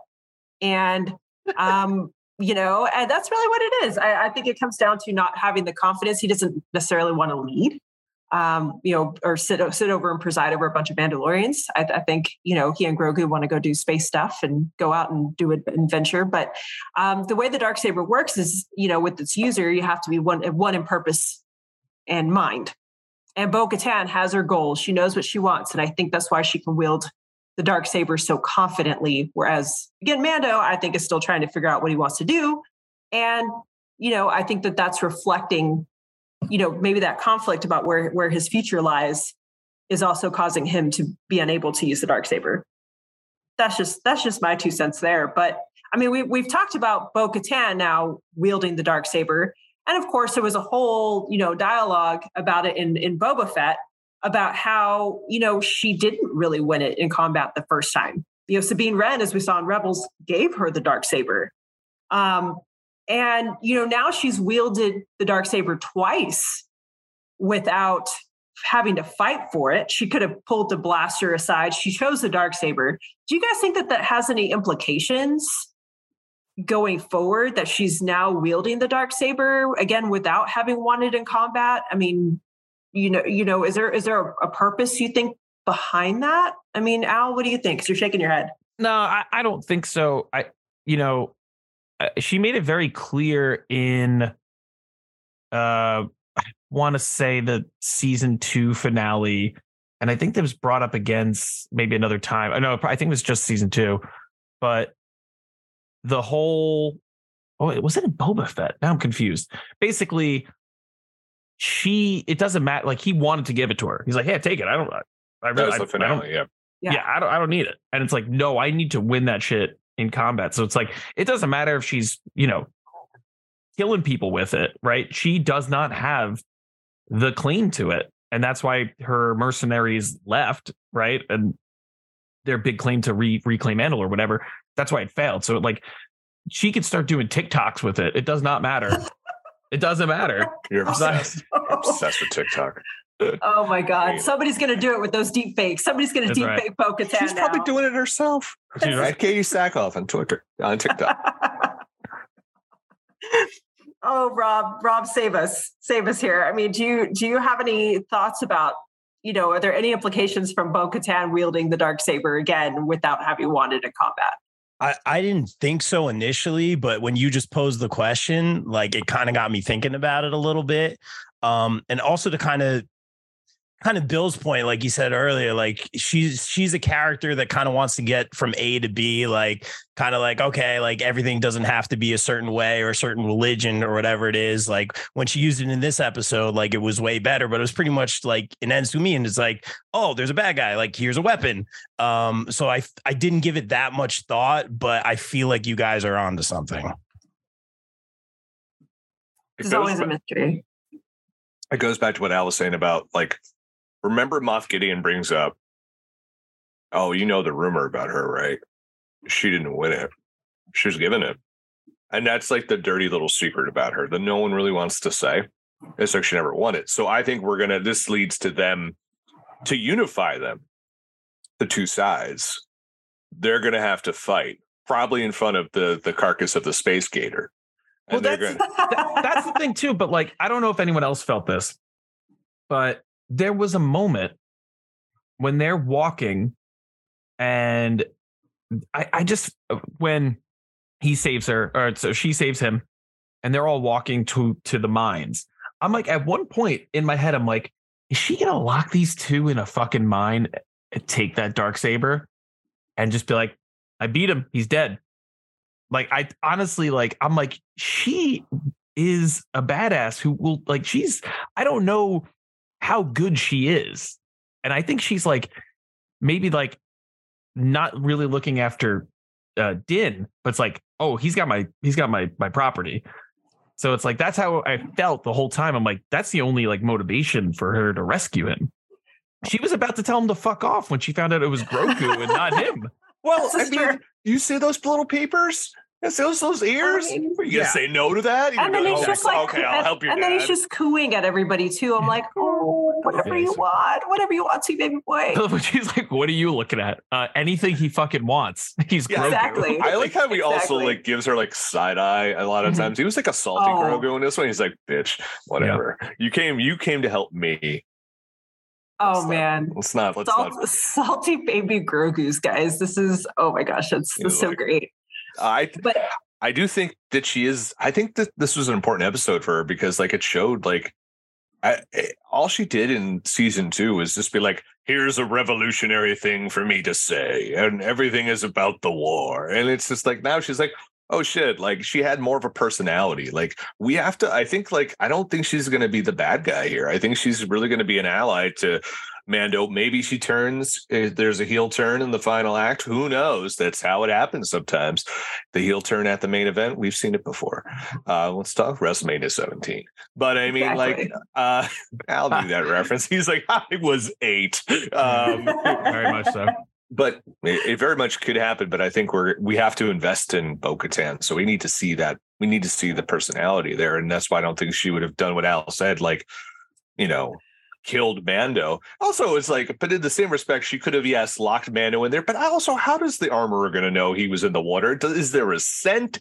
Is there a glow? Is he have to have like a jar of water? Like, how's he going to know? He could have just like gone around the block, and be like, done.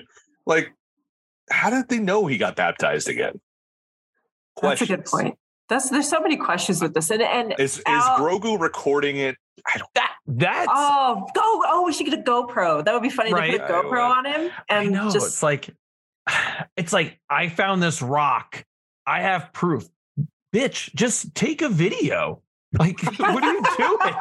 Well, listen, right? the You have video. It's black and white for whatever reason, but you have video. The cheap bucket that you have in your that Pele gave you can you do a video Pele? of the Is it Pele? like Pele? Pele, the soccer player, hand of God, legendary soccer player, legendary footballer. R.I.P. R.I.P. to the big man, but a former New York Metro star. But not the point. Is he was able to show video of the air quality. Have the droid recorded. Like, I don't know. We have the technology, people. Yeah, it's true. We could go into hyperspace. We could. If the space whales can do it, why can't we do it in Star Wars? I mean, why can't we record? Why did I come on this podcast? I know Rob's like, wow, these guys are crazy. They're crazy. But Al, I have to say, it's like my girlfriend's making cannolis upstairs. I could have been up there. Jesus Christ. But Al, you bring up a really good point about Bo-Katan, because I was wondering the same thing. And right. This is going to kind of segue into my next question, because watching her and learning about her, I mean, we do get a lot more about Bo-Katan in this episode than we've had in previous versions of her showing up. I mean, she's shown up in the Clone Wars. I want to say, I think she showed up in Rebels, but I know the Clone Wars for sure. But in the Clone Wars, and I'm wondering about this, guys, of course, in Mando, she's talking about how her dad died defending Mandalore, and, that she didn't embarrass him, that she grew up, a princess and that kind of thing.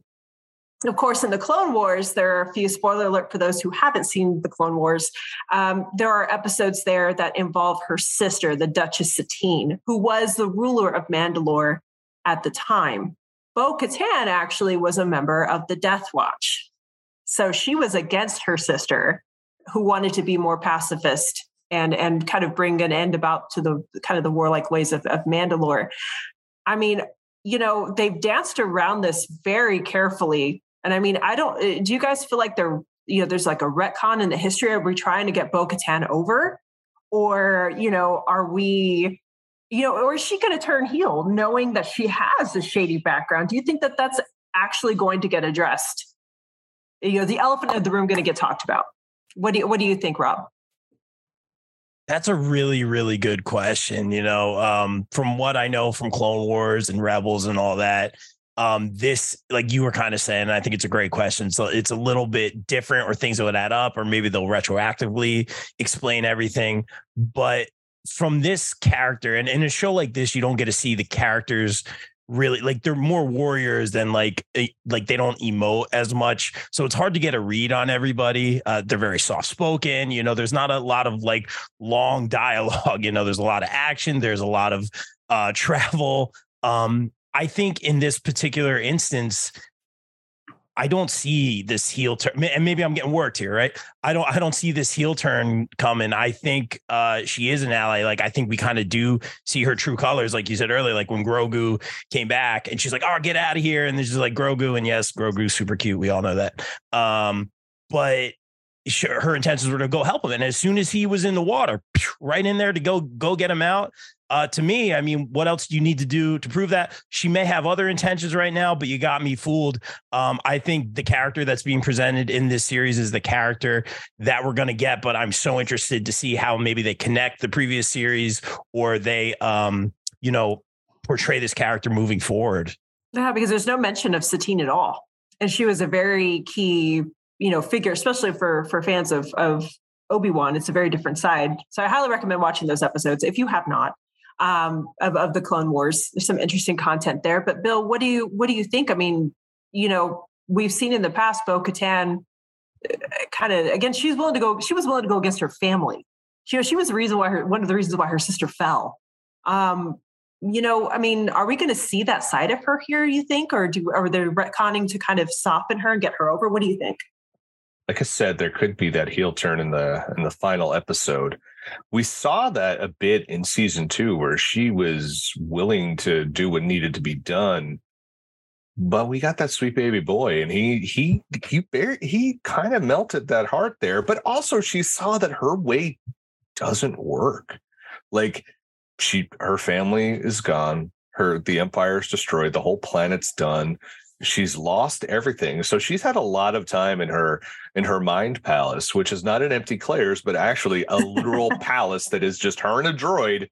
And she's had a lot of time to think and sulk and be pissed off. And it just realized like everything she did was wrong and it didn't work. So she's got to try another way.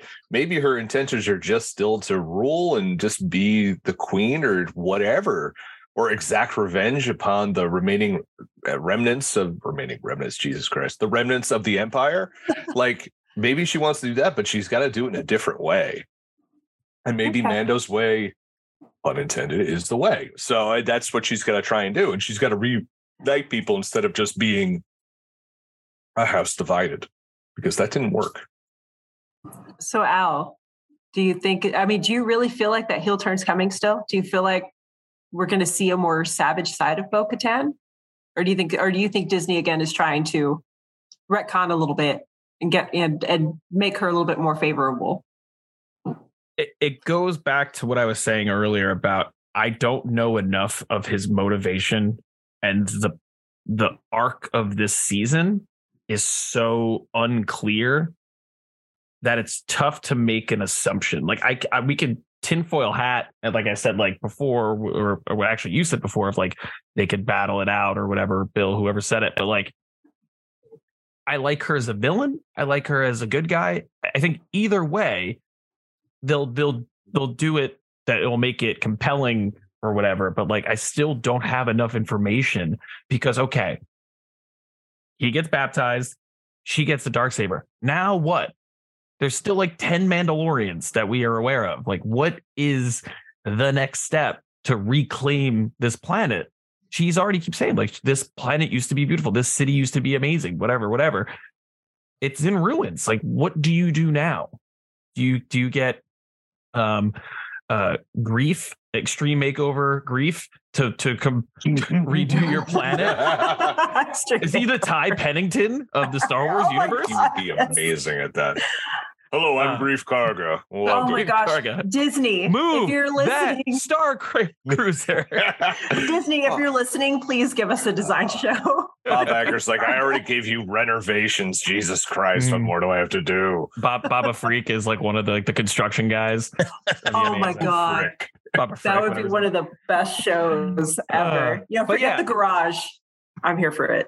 Yeah, I need more information. And like, The Mandalorian's great with this, and especially if you remember that first season where like every episode felt like this like isolated adventure.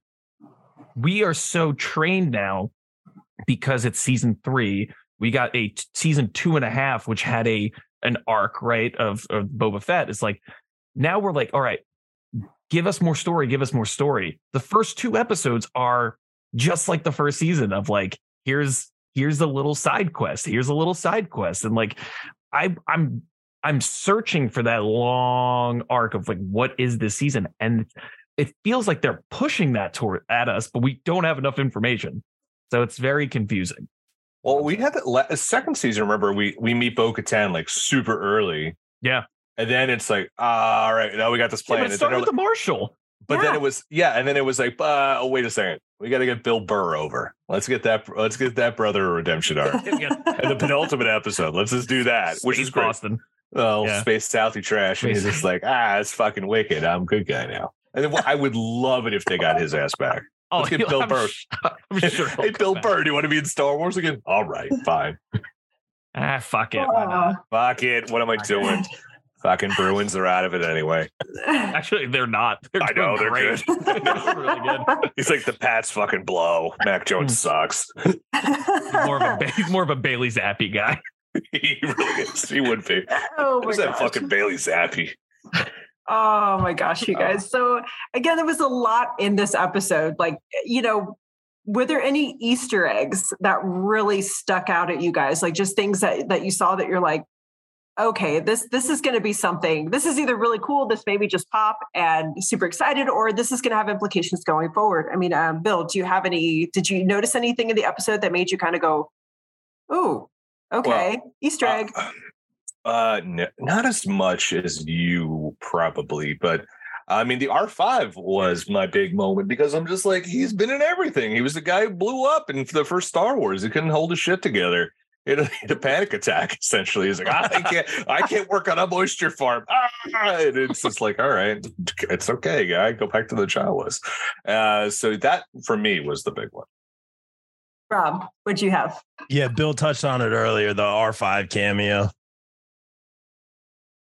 I mean, pretty much it, yeah. R5 definitely won. But also, I mean, we mentioned it earlier, but like the mention of Boba is just like, hey, you remember that show that you guys didn't like that much? Guess what? Still part of this. It's like in your face. Al, I thought about you when they said when she made that line. I was like, for Al. That was for Al.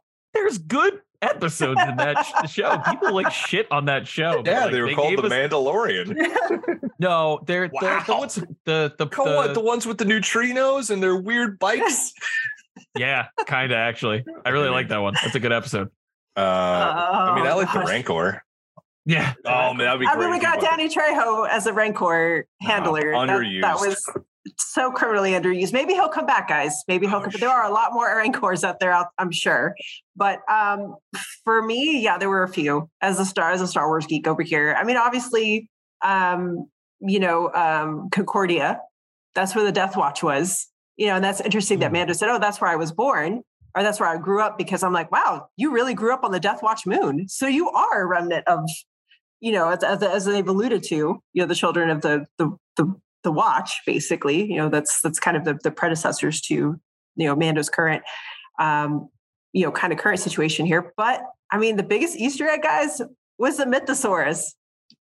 That we saw it, right? Did anybody? That was a Mythosaur, wasn't it? It has to have been. I was that in Jurassic World 3. No, it's the skeleton. It's the skull that is painted everywhere. That okay. If the Mythosaur shows up, that heralds the new age of Mandalore. So, I mean, guys, do you feel like Bo-Katan seeing this Mythosaur meant something? I mean, did the Mythosaur didn't just really just sink like that, or was the Mythosaur involved? I mean, well, Al, I see your gears are turning. So what do you think there? I just like to think he tripped. That would have been hilarious. How do you trip in water? It doesn't make any sense. It's like when you're going out, when you're out on the beach and all of a sudden you're on a sandbar and then the sandbar disappears and you're like, whoa. And you're just like, yeah. Yeah, but you sink that far? Well, he's wearing Beskar armor, dude. Okay. I mean, valid point, but Al, what do you think? I have a degree in English. There's definite significance, because the way that the episode ends, when she saves him, she's like, oh shit, like that's there. Like she's like inundated, like she's very like aware of like what she just saw. And the fact that it didn't just like chase them, I was like, oh, there's some significance here. But like, I'm gonna ask you, Amanda, why is that significant? Because the coming of the Mythosaur heralds the new rise of Mandalore. So Mandalore will rise again. Oh shit, that's great. And the sign she read, I want to say that the living waters were identified as the lair of the Mythosaurus, but of course she didn't believe it because it's superstition. She never tripped in the water.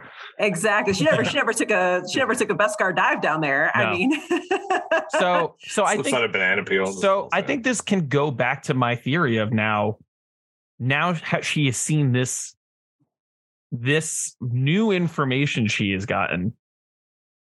Maybe this is the heel turn now, because now she has all the evidence she has of like I mean, we're coming back.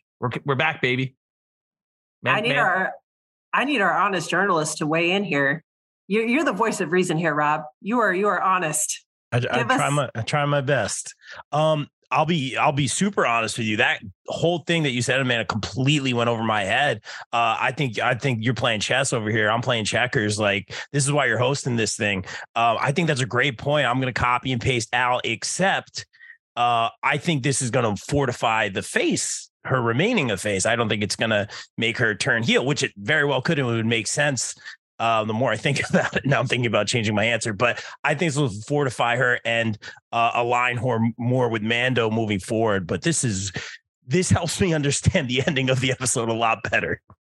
And Al, I think I cut you off a little bit. What were you gonna? No, I'm just saying, like, I really feel that having her as just another ally and no clear adversary yet is making me feel like she is going to be an adversary. And the way that season 2 ended, where she was like, "You have my fucking sword."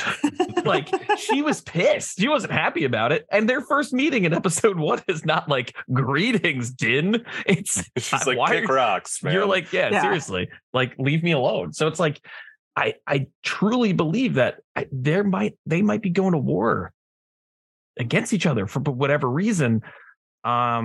But again, we just don't know enough information. So it gets me really excited, though. Like, this episode was, again, levels above episode 1 in terms of like really getting me hyped for the rest of this. So, Bill, what do you think?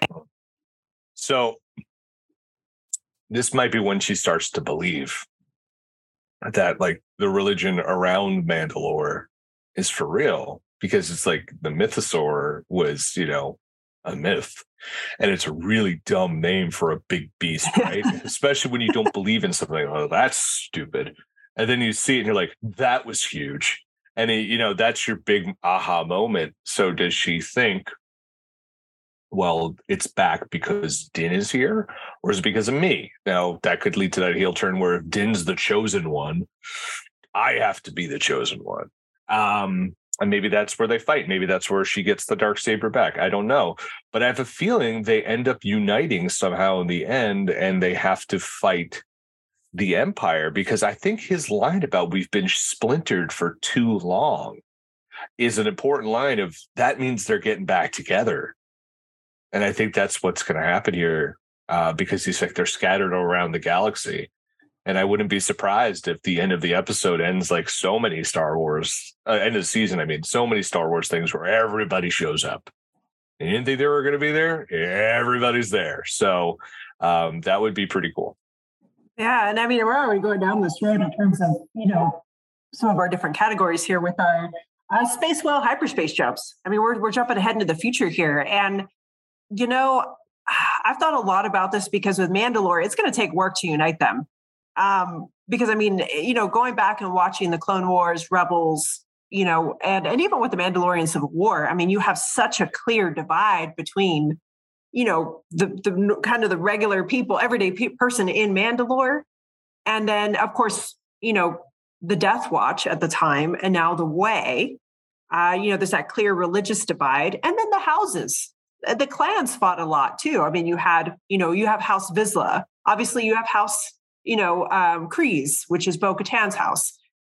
And I mean, I'm going to take a hyperspace, leap here with the Purgles and say that I think we're going to see Sabine show up at some point in the series, because her house was a prominent house. It's House Wren.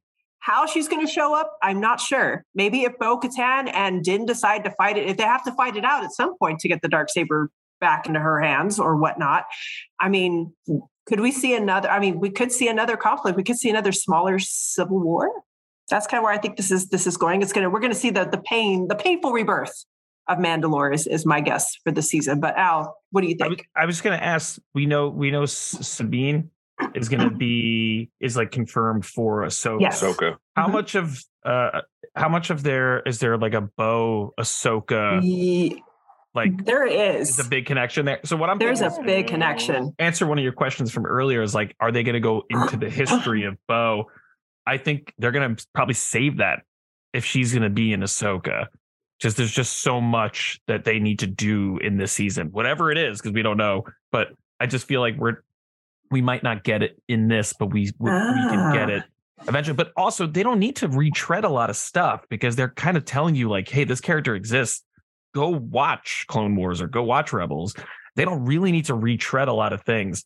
They had to do that in the first episode for whatever reason about a show that happened already. Well, we're past that at that point. But like, I don't think they need to be like, Bo-Katan 10 years ago or 15, 20 years ago, whatever it is. I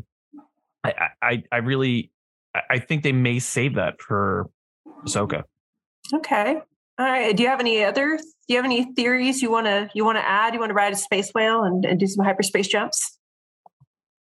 I think the biggest one for me is a conflict between Bo and Din.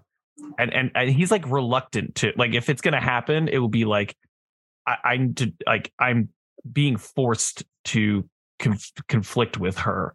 I don't want to. I just want to be baptized and be a Mandalorian and just hang out with my son all day. Not a bad life.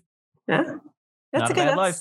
That's a good life right there. I don't know. Her game plan is what's going to affect his game plan, I think, at this point.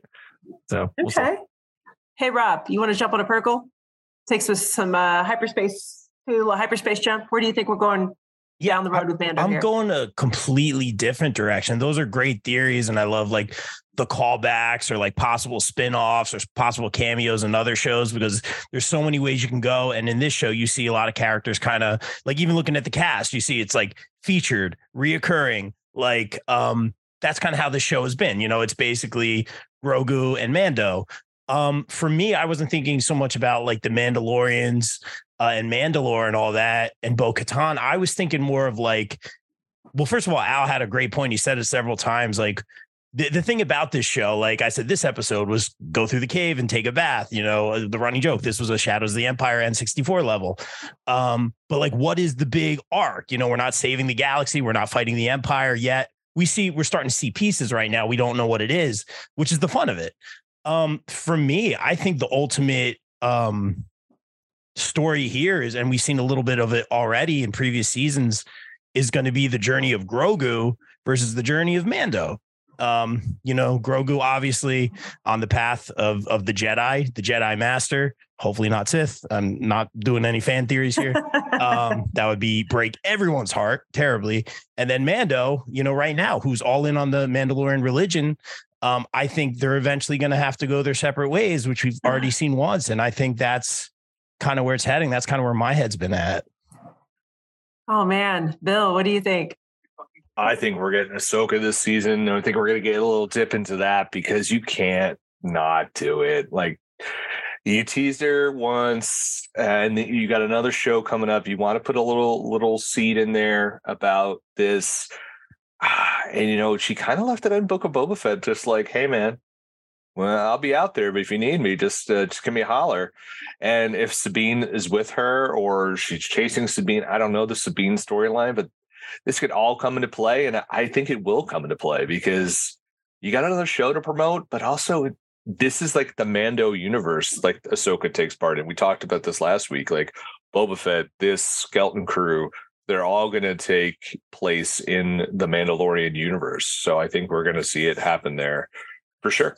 I think we're going to see that. Oh, man. Happen. And y'all know me, I'm going to be a mess if Ahsoka shows up. I'm going to have to host that episode. You're just going to be in a bucket. Like falling because she's my fave of all time. So yes, Disney, if y'all decide to bring her in for a cameo, I'm down for that. I'm good. I mean, Sabine is more than I can hope for, but if you really want to just make me cry, bring Ahsoka, because that's gonna be my thing. But award categories, guys. I mean, we got the No Squeezy award. What is the cutest? I had to. What is the cutest Grogu? What is your favorite Grogu moment of this episode? Because he was just so stinking cute. Bill, your moment. Oh, when he was a salty son of a bitch I was just saying, just to Katie Sackhoff, he's just looking at her like, he just like kind of would just give these looks like, don't mess with my dad, don't be mean to me. But at the same time, definitely was also very worried at times. But that was the cute part, because I'm just like, my God, you've never seen that side of him before. You've seen him like light a guy on fire, but we've never seen him, you know, get salty. So that was my favorite No Squeezy moment. Rob, did you have a No Squeezy moment for baby boy Grogu? Man, it's like, so I'll be real, like, you know, you had baby Groot, you know, then baby Yoda or Grogu. And then, you know, even in the new Ghost, you had the baby Stay Puffs. Like, I get it. It's a thing, man. It's starting to give me a cavity a little bit. I'm more interested in the story arc and the actual character. We were watching it upstairs every single time he's on screen. Oh, I was like, what? Like, I feel like there is a fan base, and this is nothing wrong with it at all. I watch for what you enjoy. I think it's very endearing and cute, but baby Yoda Grogu, and this goes without saying, is over. And I think a lot of people just watch for the cute Grogu moments. And there were so many, like even when he jumped back into the spaceship, like out of his little thing, like the little hop, I was just like, come on, man. It's just it's super cheese. It's super cute, man. I'm not gonna lie, I'm here for it, but I'm more interested in the story personally. Okay. Sophie Bodkin will have words with you. Yeah, exactly. Yeah. Exactly. She is that person who watches just my goddaughter Same. too. She loves. I mean, Seth is just going to come up and he might just punch you in the kidney. I'm sorry I'm used to it because he's learning. He's learning from the Flamingo King over here, and Nice. he watches just for Grogu. So he watches for Grogu. So Al saving us over here. I don't know. I felt some dark side vibes from we got a little Sith side from Rob. Can we get some of the light over here? Can we bring the Jedi? Sweet baby boy, help me out here, Al. Help me out here, Rob. I'm used to that. No, you can see that's his first words. He's like, that's right. "Oh, fuck you, Rob." You can see Sounds Hops all right. bit the ears off of him. Oh, that I know. son of a bitch. He really He's is jealous of how cute he is. Oh my god, he's jealous of everything. Yeah, seriously.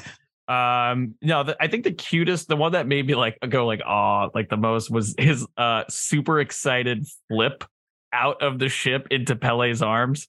When you're like, oh, where's my little guy? Whee! It's like this Jedi flip, and I was like, that's amazing. How does no one if I was even in the cast, I'd be rubbing his head out. I'm like, oh, buddy, Yo, so no one does it. I was gonna say, highly recommend. It came out today, the Hot Ones with Pedro Pascal, and he's talking about Last of Us, and he's talking about Mandalorian, and I'm not gonna spoil anything, but basically he talks about like having to act opposite Grogu, and like how it's like it's not really a lot of CGI, it's all practical for the most part or whatever, and he's like steals his thunder on set.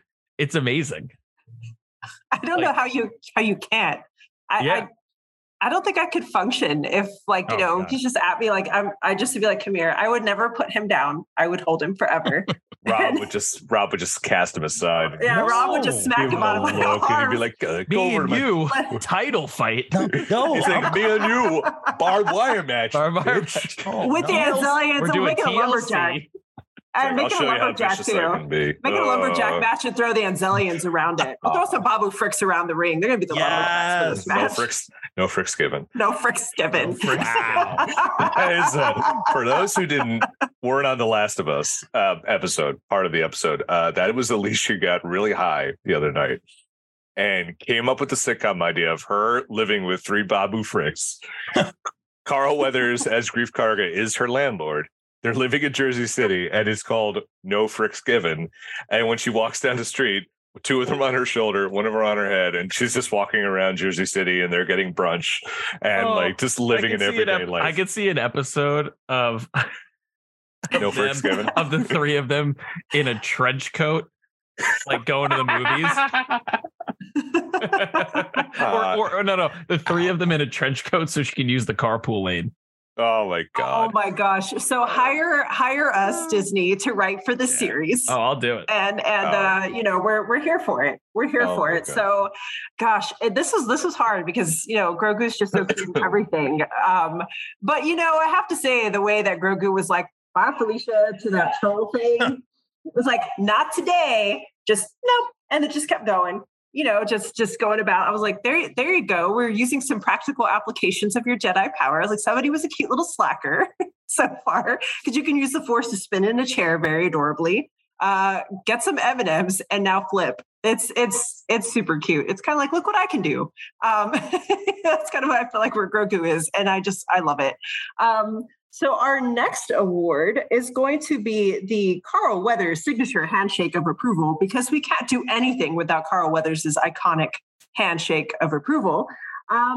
What was either the best performance in this episode or just your favorite thing about it that worked? Rob, what's getting your Carl Weathers handshake of approval? For this particular episode, and there's a lot of good ones, it's hard to choose. I'm going to go Peli. I thought I said that correctly, right?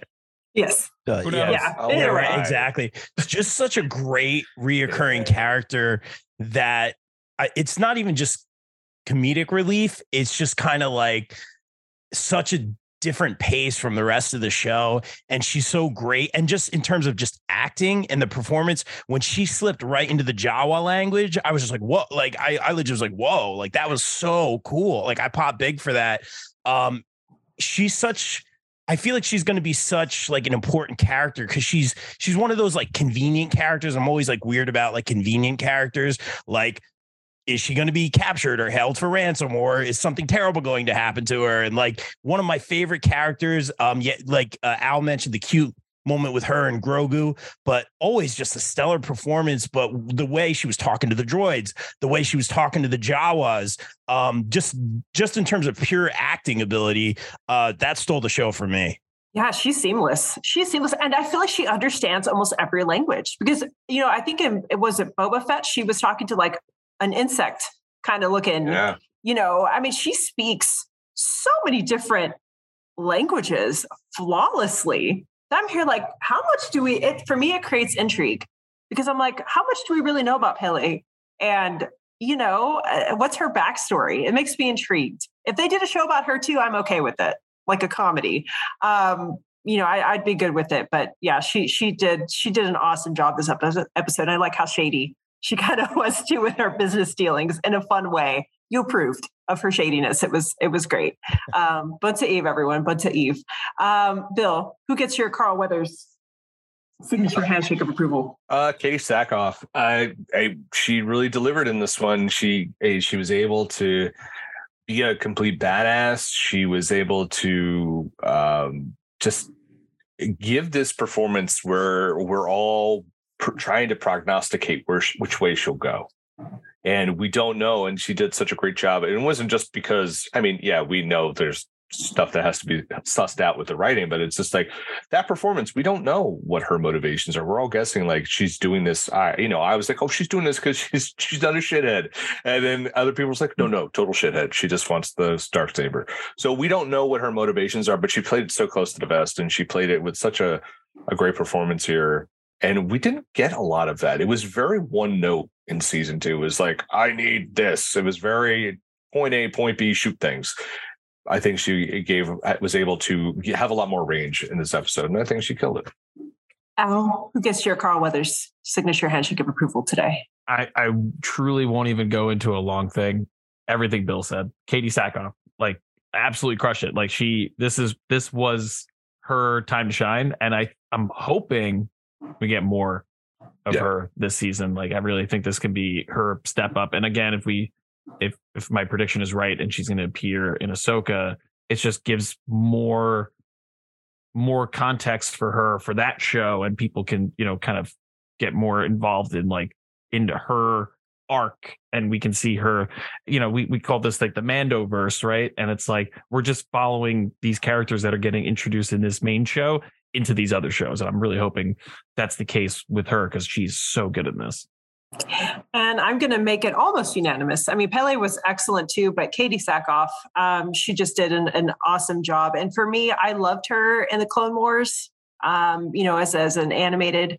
And even though her character was shady, there were things that she was very ruthless, to a degree in the Clone Wars. But I just love seeing Katie Sackhoff have the opportunity to bring this character she has voiced and grown to life, and she does it beautifully. Which is ironic because we just talked about in The Last of Us how like the voice actors really wouldn't have. It was a nice addition, but they wouldn't have made the right character choice. But this was the right character. Yeah, just even the way she's drawn in the Clone Wars, just she looks like Katie Sackhoff. That's also the cool thing I think about some of the animation for those shows. But yeah, so that's who's going to get it for me. And of course, I know we've all talked about the things that we've loved in this episode, the Easter eggs that we've had. But of course, there has to be something, I'm sure, that probably didn't work for everybody. So I call this the Mando Needs a Tetanus Shot Award because he's getting stuck with all kinds of dirty. Pedro Pascal, man, he's just getting stuck with dirty needles this week. The germaphobe in me is like dead inside. I'm like, ugh. So Al, what didn't work for you in this episode? It's a stupid and kind of small one because overall I love this episode. But the one, and you actually kind of brought it up before, and it was Grogu when he threw the that one creature thing out of the cave. Oh man, super powerful. Why didn't he save Din himself? Just force open that thing. What are we doing? I know he's listening to his dad, but at the same time, you see big mechanical crazy robot guy. I'm first thing I'm going to do is just kill that thing. So that was my only gripe. But again, it's to bring, it makes sense for the story about bringing Bo and all that kind of stuff. Whatever. But that was the only thing I was just that's a valid point though, because you did have him put a Rancor to sleep. Yeah. And Boba Fett.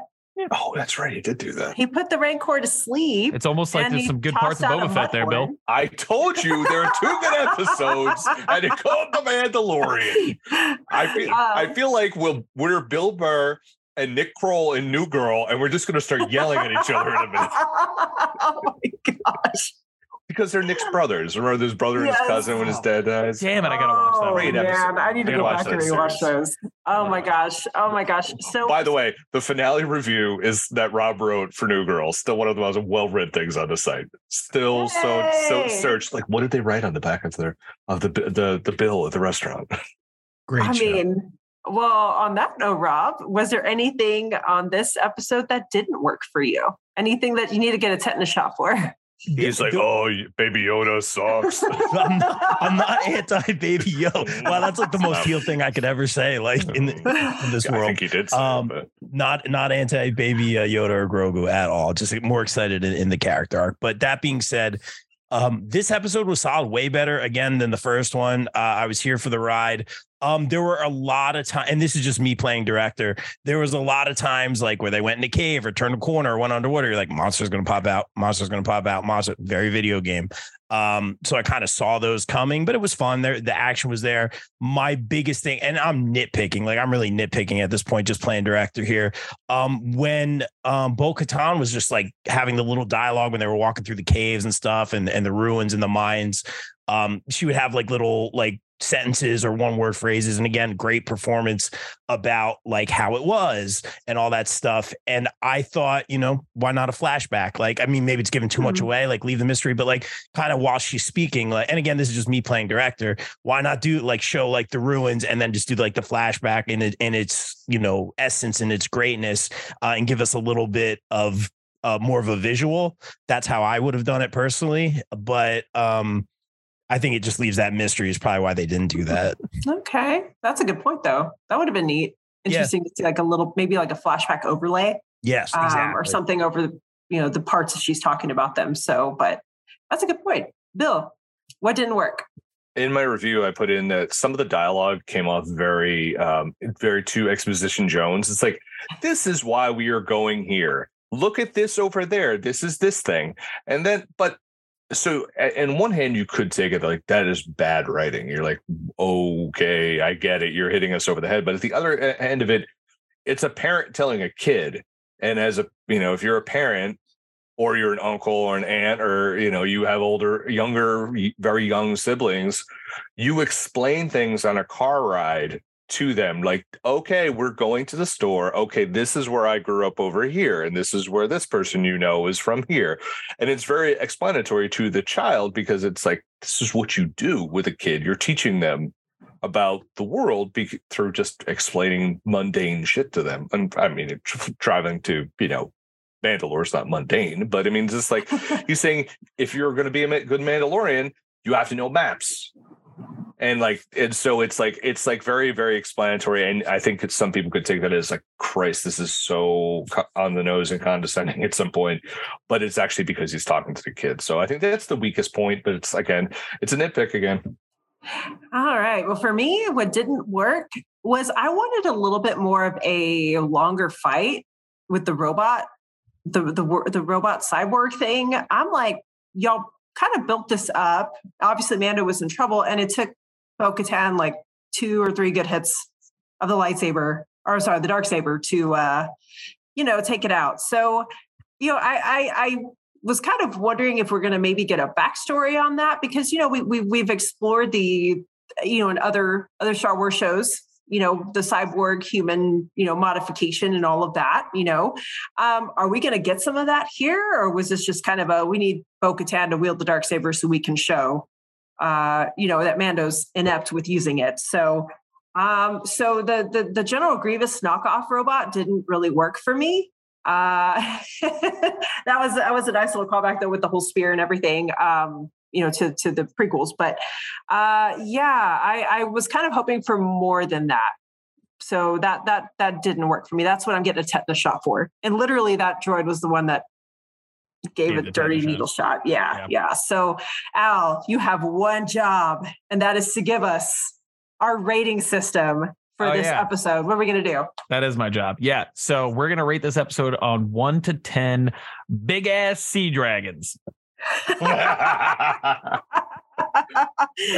man. So Rob, on a scale of 1 to 10 big ass sea dragons, what are you rating this episode? I'm going to do a solid 8.1. Solid 8.1, just solid episode. Again, we're dealing with a lot of characters, and Bill was kind of mentioned at the end there, like in terms of the dialogue and stuff. Like, these are not people that are emoting or are crying or like revealing their love or anything. Like, these are warriors. These are soldiers. Like, that's what we're getting. This was a journey. This was a fight. It's building to something. We don't know what. Solid episode 8.1. Bill, big ass sea dragons. 8.5. I'm gonna go 8.5, man. This was a big time jump. This felt like a classic Mando episode. That last it actually makes the premiere look worse as of an episode. Like, God, that episode sucks so much.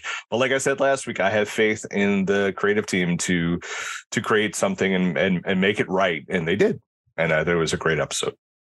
Al, big ass sea dragons. How many? Yeah, I think definitely like an 8.5 in that range, kind of along with Rob on that one. It definitely felt like classic Mando. It both felt like a side quest, yet something that's going to be super, super important for the main story. I do want to address something that made me had a very visceral reaction. Was IGN, Internet Gaming News, the website. Oh yeah. They gave it a 5. Ooh. And the reason that they gave it a 5 was they said they couldn't. They said it had the same problems as the episode of Game of Thrones that was really dark, and they said, "Oh, it was too dark. I couldn't see anything," and that ruined the episode. I was like, I didn't have that issue on. No one else had this. No one. Yeah, that was no one. I had it on Game of Thrones, though, to be fair, but not on. There was the one in Game of Thrones, one in House of Dragon, and were really hard to see. Right. But and so that's what I was expecting, because you retweeted that, like, what a dumbass, and then I was just like, what? Oh. Yeah, and I basically I described it as like, this is like saying that an album is bad because your headphones are broken. Like, just get a new TV. Like, what the hell's the matter with you? Like, if everyone is saying that this is not an issue, I think you might have had the issue. Yeah. Did you watch a screener on a laptop that was all the way down brightness? Like, I don't understand. So definitely that person, not saying you're a bad writer, saying go maybe, I don't know, rewatch it on a different device and see if you have the same issue. I thought the episode was so great. It was very, like as Bill said, classic Mando. Yeah, it feels like they didn't understand that this was taking place in a mine. Yeah. I mean, that's like, mines are supposed to be it was dark it wasn't the Costco of Mandalore. Yeah, it was like this planet, right? I'd watch it. It's not supposed to be well lit. It's a mine. Mm-hmm. People are, and the planet is basically at this point was considered to be uninhabitable. So that makes no sense whatsoever. Okay. I'm just that's my expression. It's gonna be that's my opinion there. So for me, I'm gonna say 8.5 out of 10 big ass sea dragons, because loved all the Easter eggs. I could geek out about all of those if there was a lot here. We got to go to Mandalore, which at least we weren't on Tatooine, so I will take that, at least for a brief bit. We had, again, a very fleshed out, Bo-Katan, more so than we've gotten before. The performances have been great for this episode. And this really felt like, as everybody has said, classic Mando. This is what I wanted from the premiere, and I got it. So I feel like we're back on track now and I'm excited to see where we're going to go going forward. So thank you guys for visiting Mandalore with your Mandalorian. Super excited. And so to wrap things up and bring it to a close, everybody if y'all can just say where we can find you guys on social media. And of course, a quick pop culture recommendation. So I'm going to start with our resident guest, or guest of honor, I should say. Rob, thank you again for being here with us. Everybody, the BCP Pop Culture Podcast, check it out, especially if you're a wrestling fan. Some great content coming out there. And I've been fortunate to have been on some episodes. I know Bill has. So, awesome place. So Rob, tell us where people can find you on social media. And if you got a pop culture recommendation for us. Oh, cool. And thank you. And a shameless promo. We're going to do a WrestleMania episode. Bill and Amanda will both be on it in a couple of weeks. Someone has to be the voice of reason. That's it. Roman Reigns fan over here is just going to tell you no. Just acknowledge me, Bill. Wow. I do every episode. We've acknowledged you as our podcast is better since you've been on it. Yeah, but I'm looking forward to that, guys. Shameless promo. Follow the BCP on all podcast platforms. Apple, we got the video version up on YouTube. We like to do our pay-per-view predictions live on Facebook, so everyone can join the chat, have a lot of fun with that. The Bob Culture Podcast across the board. Check out our interviews with Johnny Gargano, Tommy Dreamer, Dave LaGreca, Velvet Sky. We interviewed a Ghostbuster, Ernie Hudson. That was pretty cool. Al, you are totally welcome for the WrestleMania panel just to come hang out, man, because he's the man. We love. That would be hilarious. Yeah, I'm here for it. I would love to be you to be baked off your ass to come on that podcast. Okay, so we have talked about this as an episode of Social I know, Distance. just haven't. With the idea, Amanda, I don't know if you were on before when I've talked about this, but the idea would be is you tell me, go watch something, whether it's an episode of AEW or WWE, an event, whatever. And I have to, without any context of before, tell you what's going on.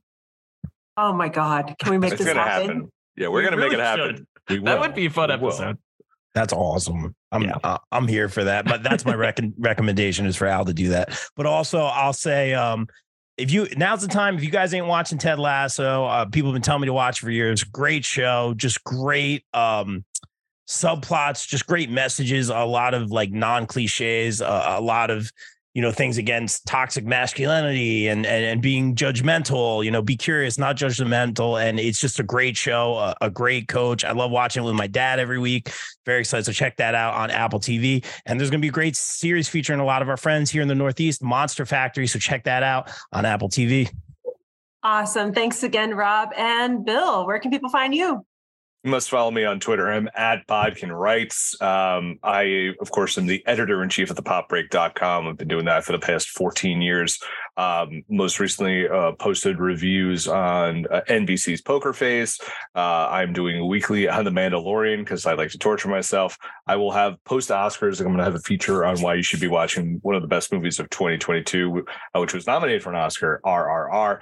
On the Pop Break socials, files on Instagram and Twitter at the Pop Break. Follow my other podcast, Bill versus the MCU, which is going to be dropping on the Pop Break Today feed, which is also part of my pop culture recommendation, which is Daredevil season 2. Guess what? It's awesome. I'm 7 years late on it, and I don't give a shit. It's great. Then I also do an interview series called Anchored in Asbury.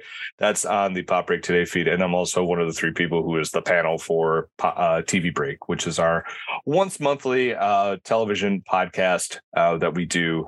You can find that on the Pop Break Today feed. So, yeah, that's where I am. All right, Al, before you go hang out with the Anzillions again and have some brewskis, no squeezy, bad baby, all of it, bring us home. Where can people find you? You can find me at Al Manarino on Twitter and Instagram. I have a couple shows lined up for a site I shoot for called NJ.com. It is most likely happening, so I can say it, I guess, here. I will be taking photos of John Mayer at the Prudential Center. And then this one's great. I will be taking photos of Bruce Springsteen at at the Wells Fargo Center. So look for those on my Instagram and Twitter at Al Manarino. And then for pop culture recommendation, I don't remember if Ben said this last week, but if not, Shrinking on Apple TV Plus. Incredible show, as Rob was talking about Ted Lasso, from the creators of Ted Lasso, Bill Lawrence, as well as Jason Segel, who stars in it, and Brett Goldstein, who plays Roy Kent on Ted Lasso. Absolutely incredible new series that was just renewed. Renewed, as I was about to say, just announced today that it's been renewed for season 2. And I love how Bill Lawrence is like, thank you, everyone. We're actually been writing season 2 for a while, but you know how these things happen.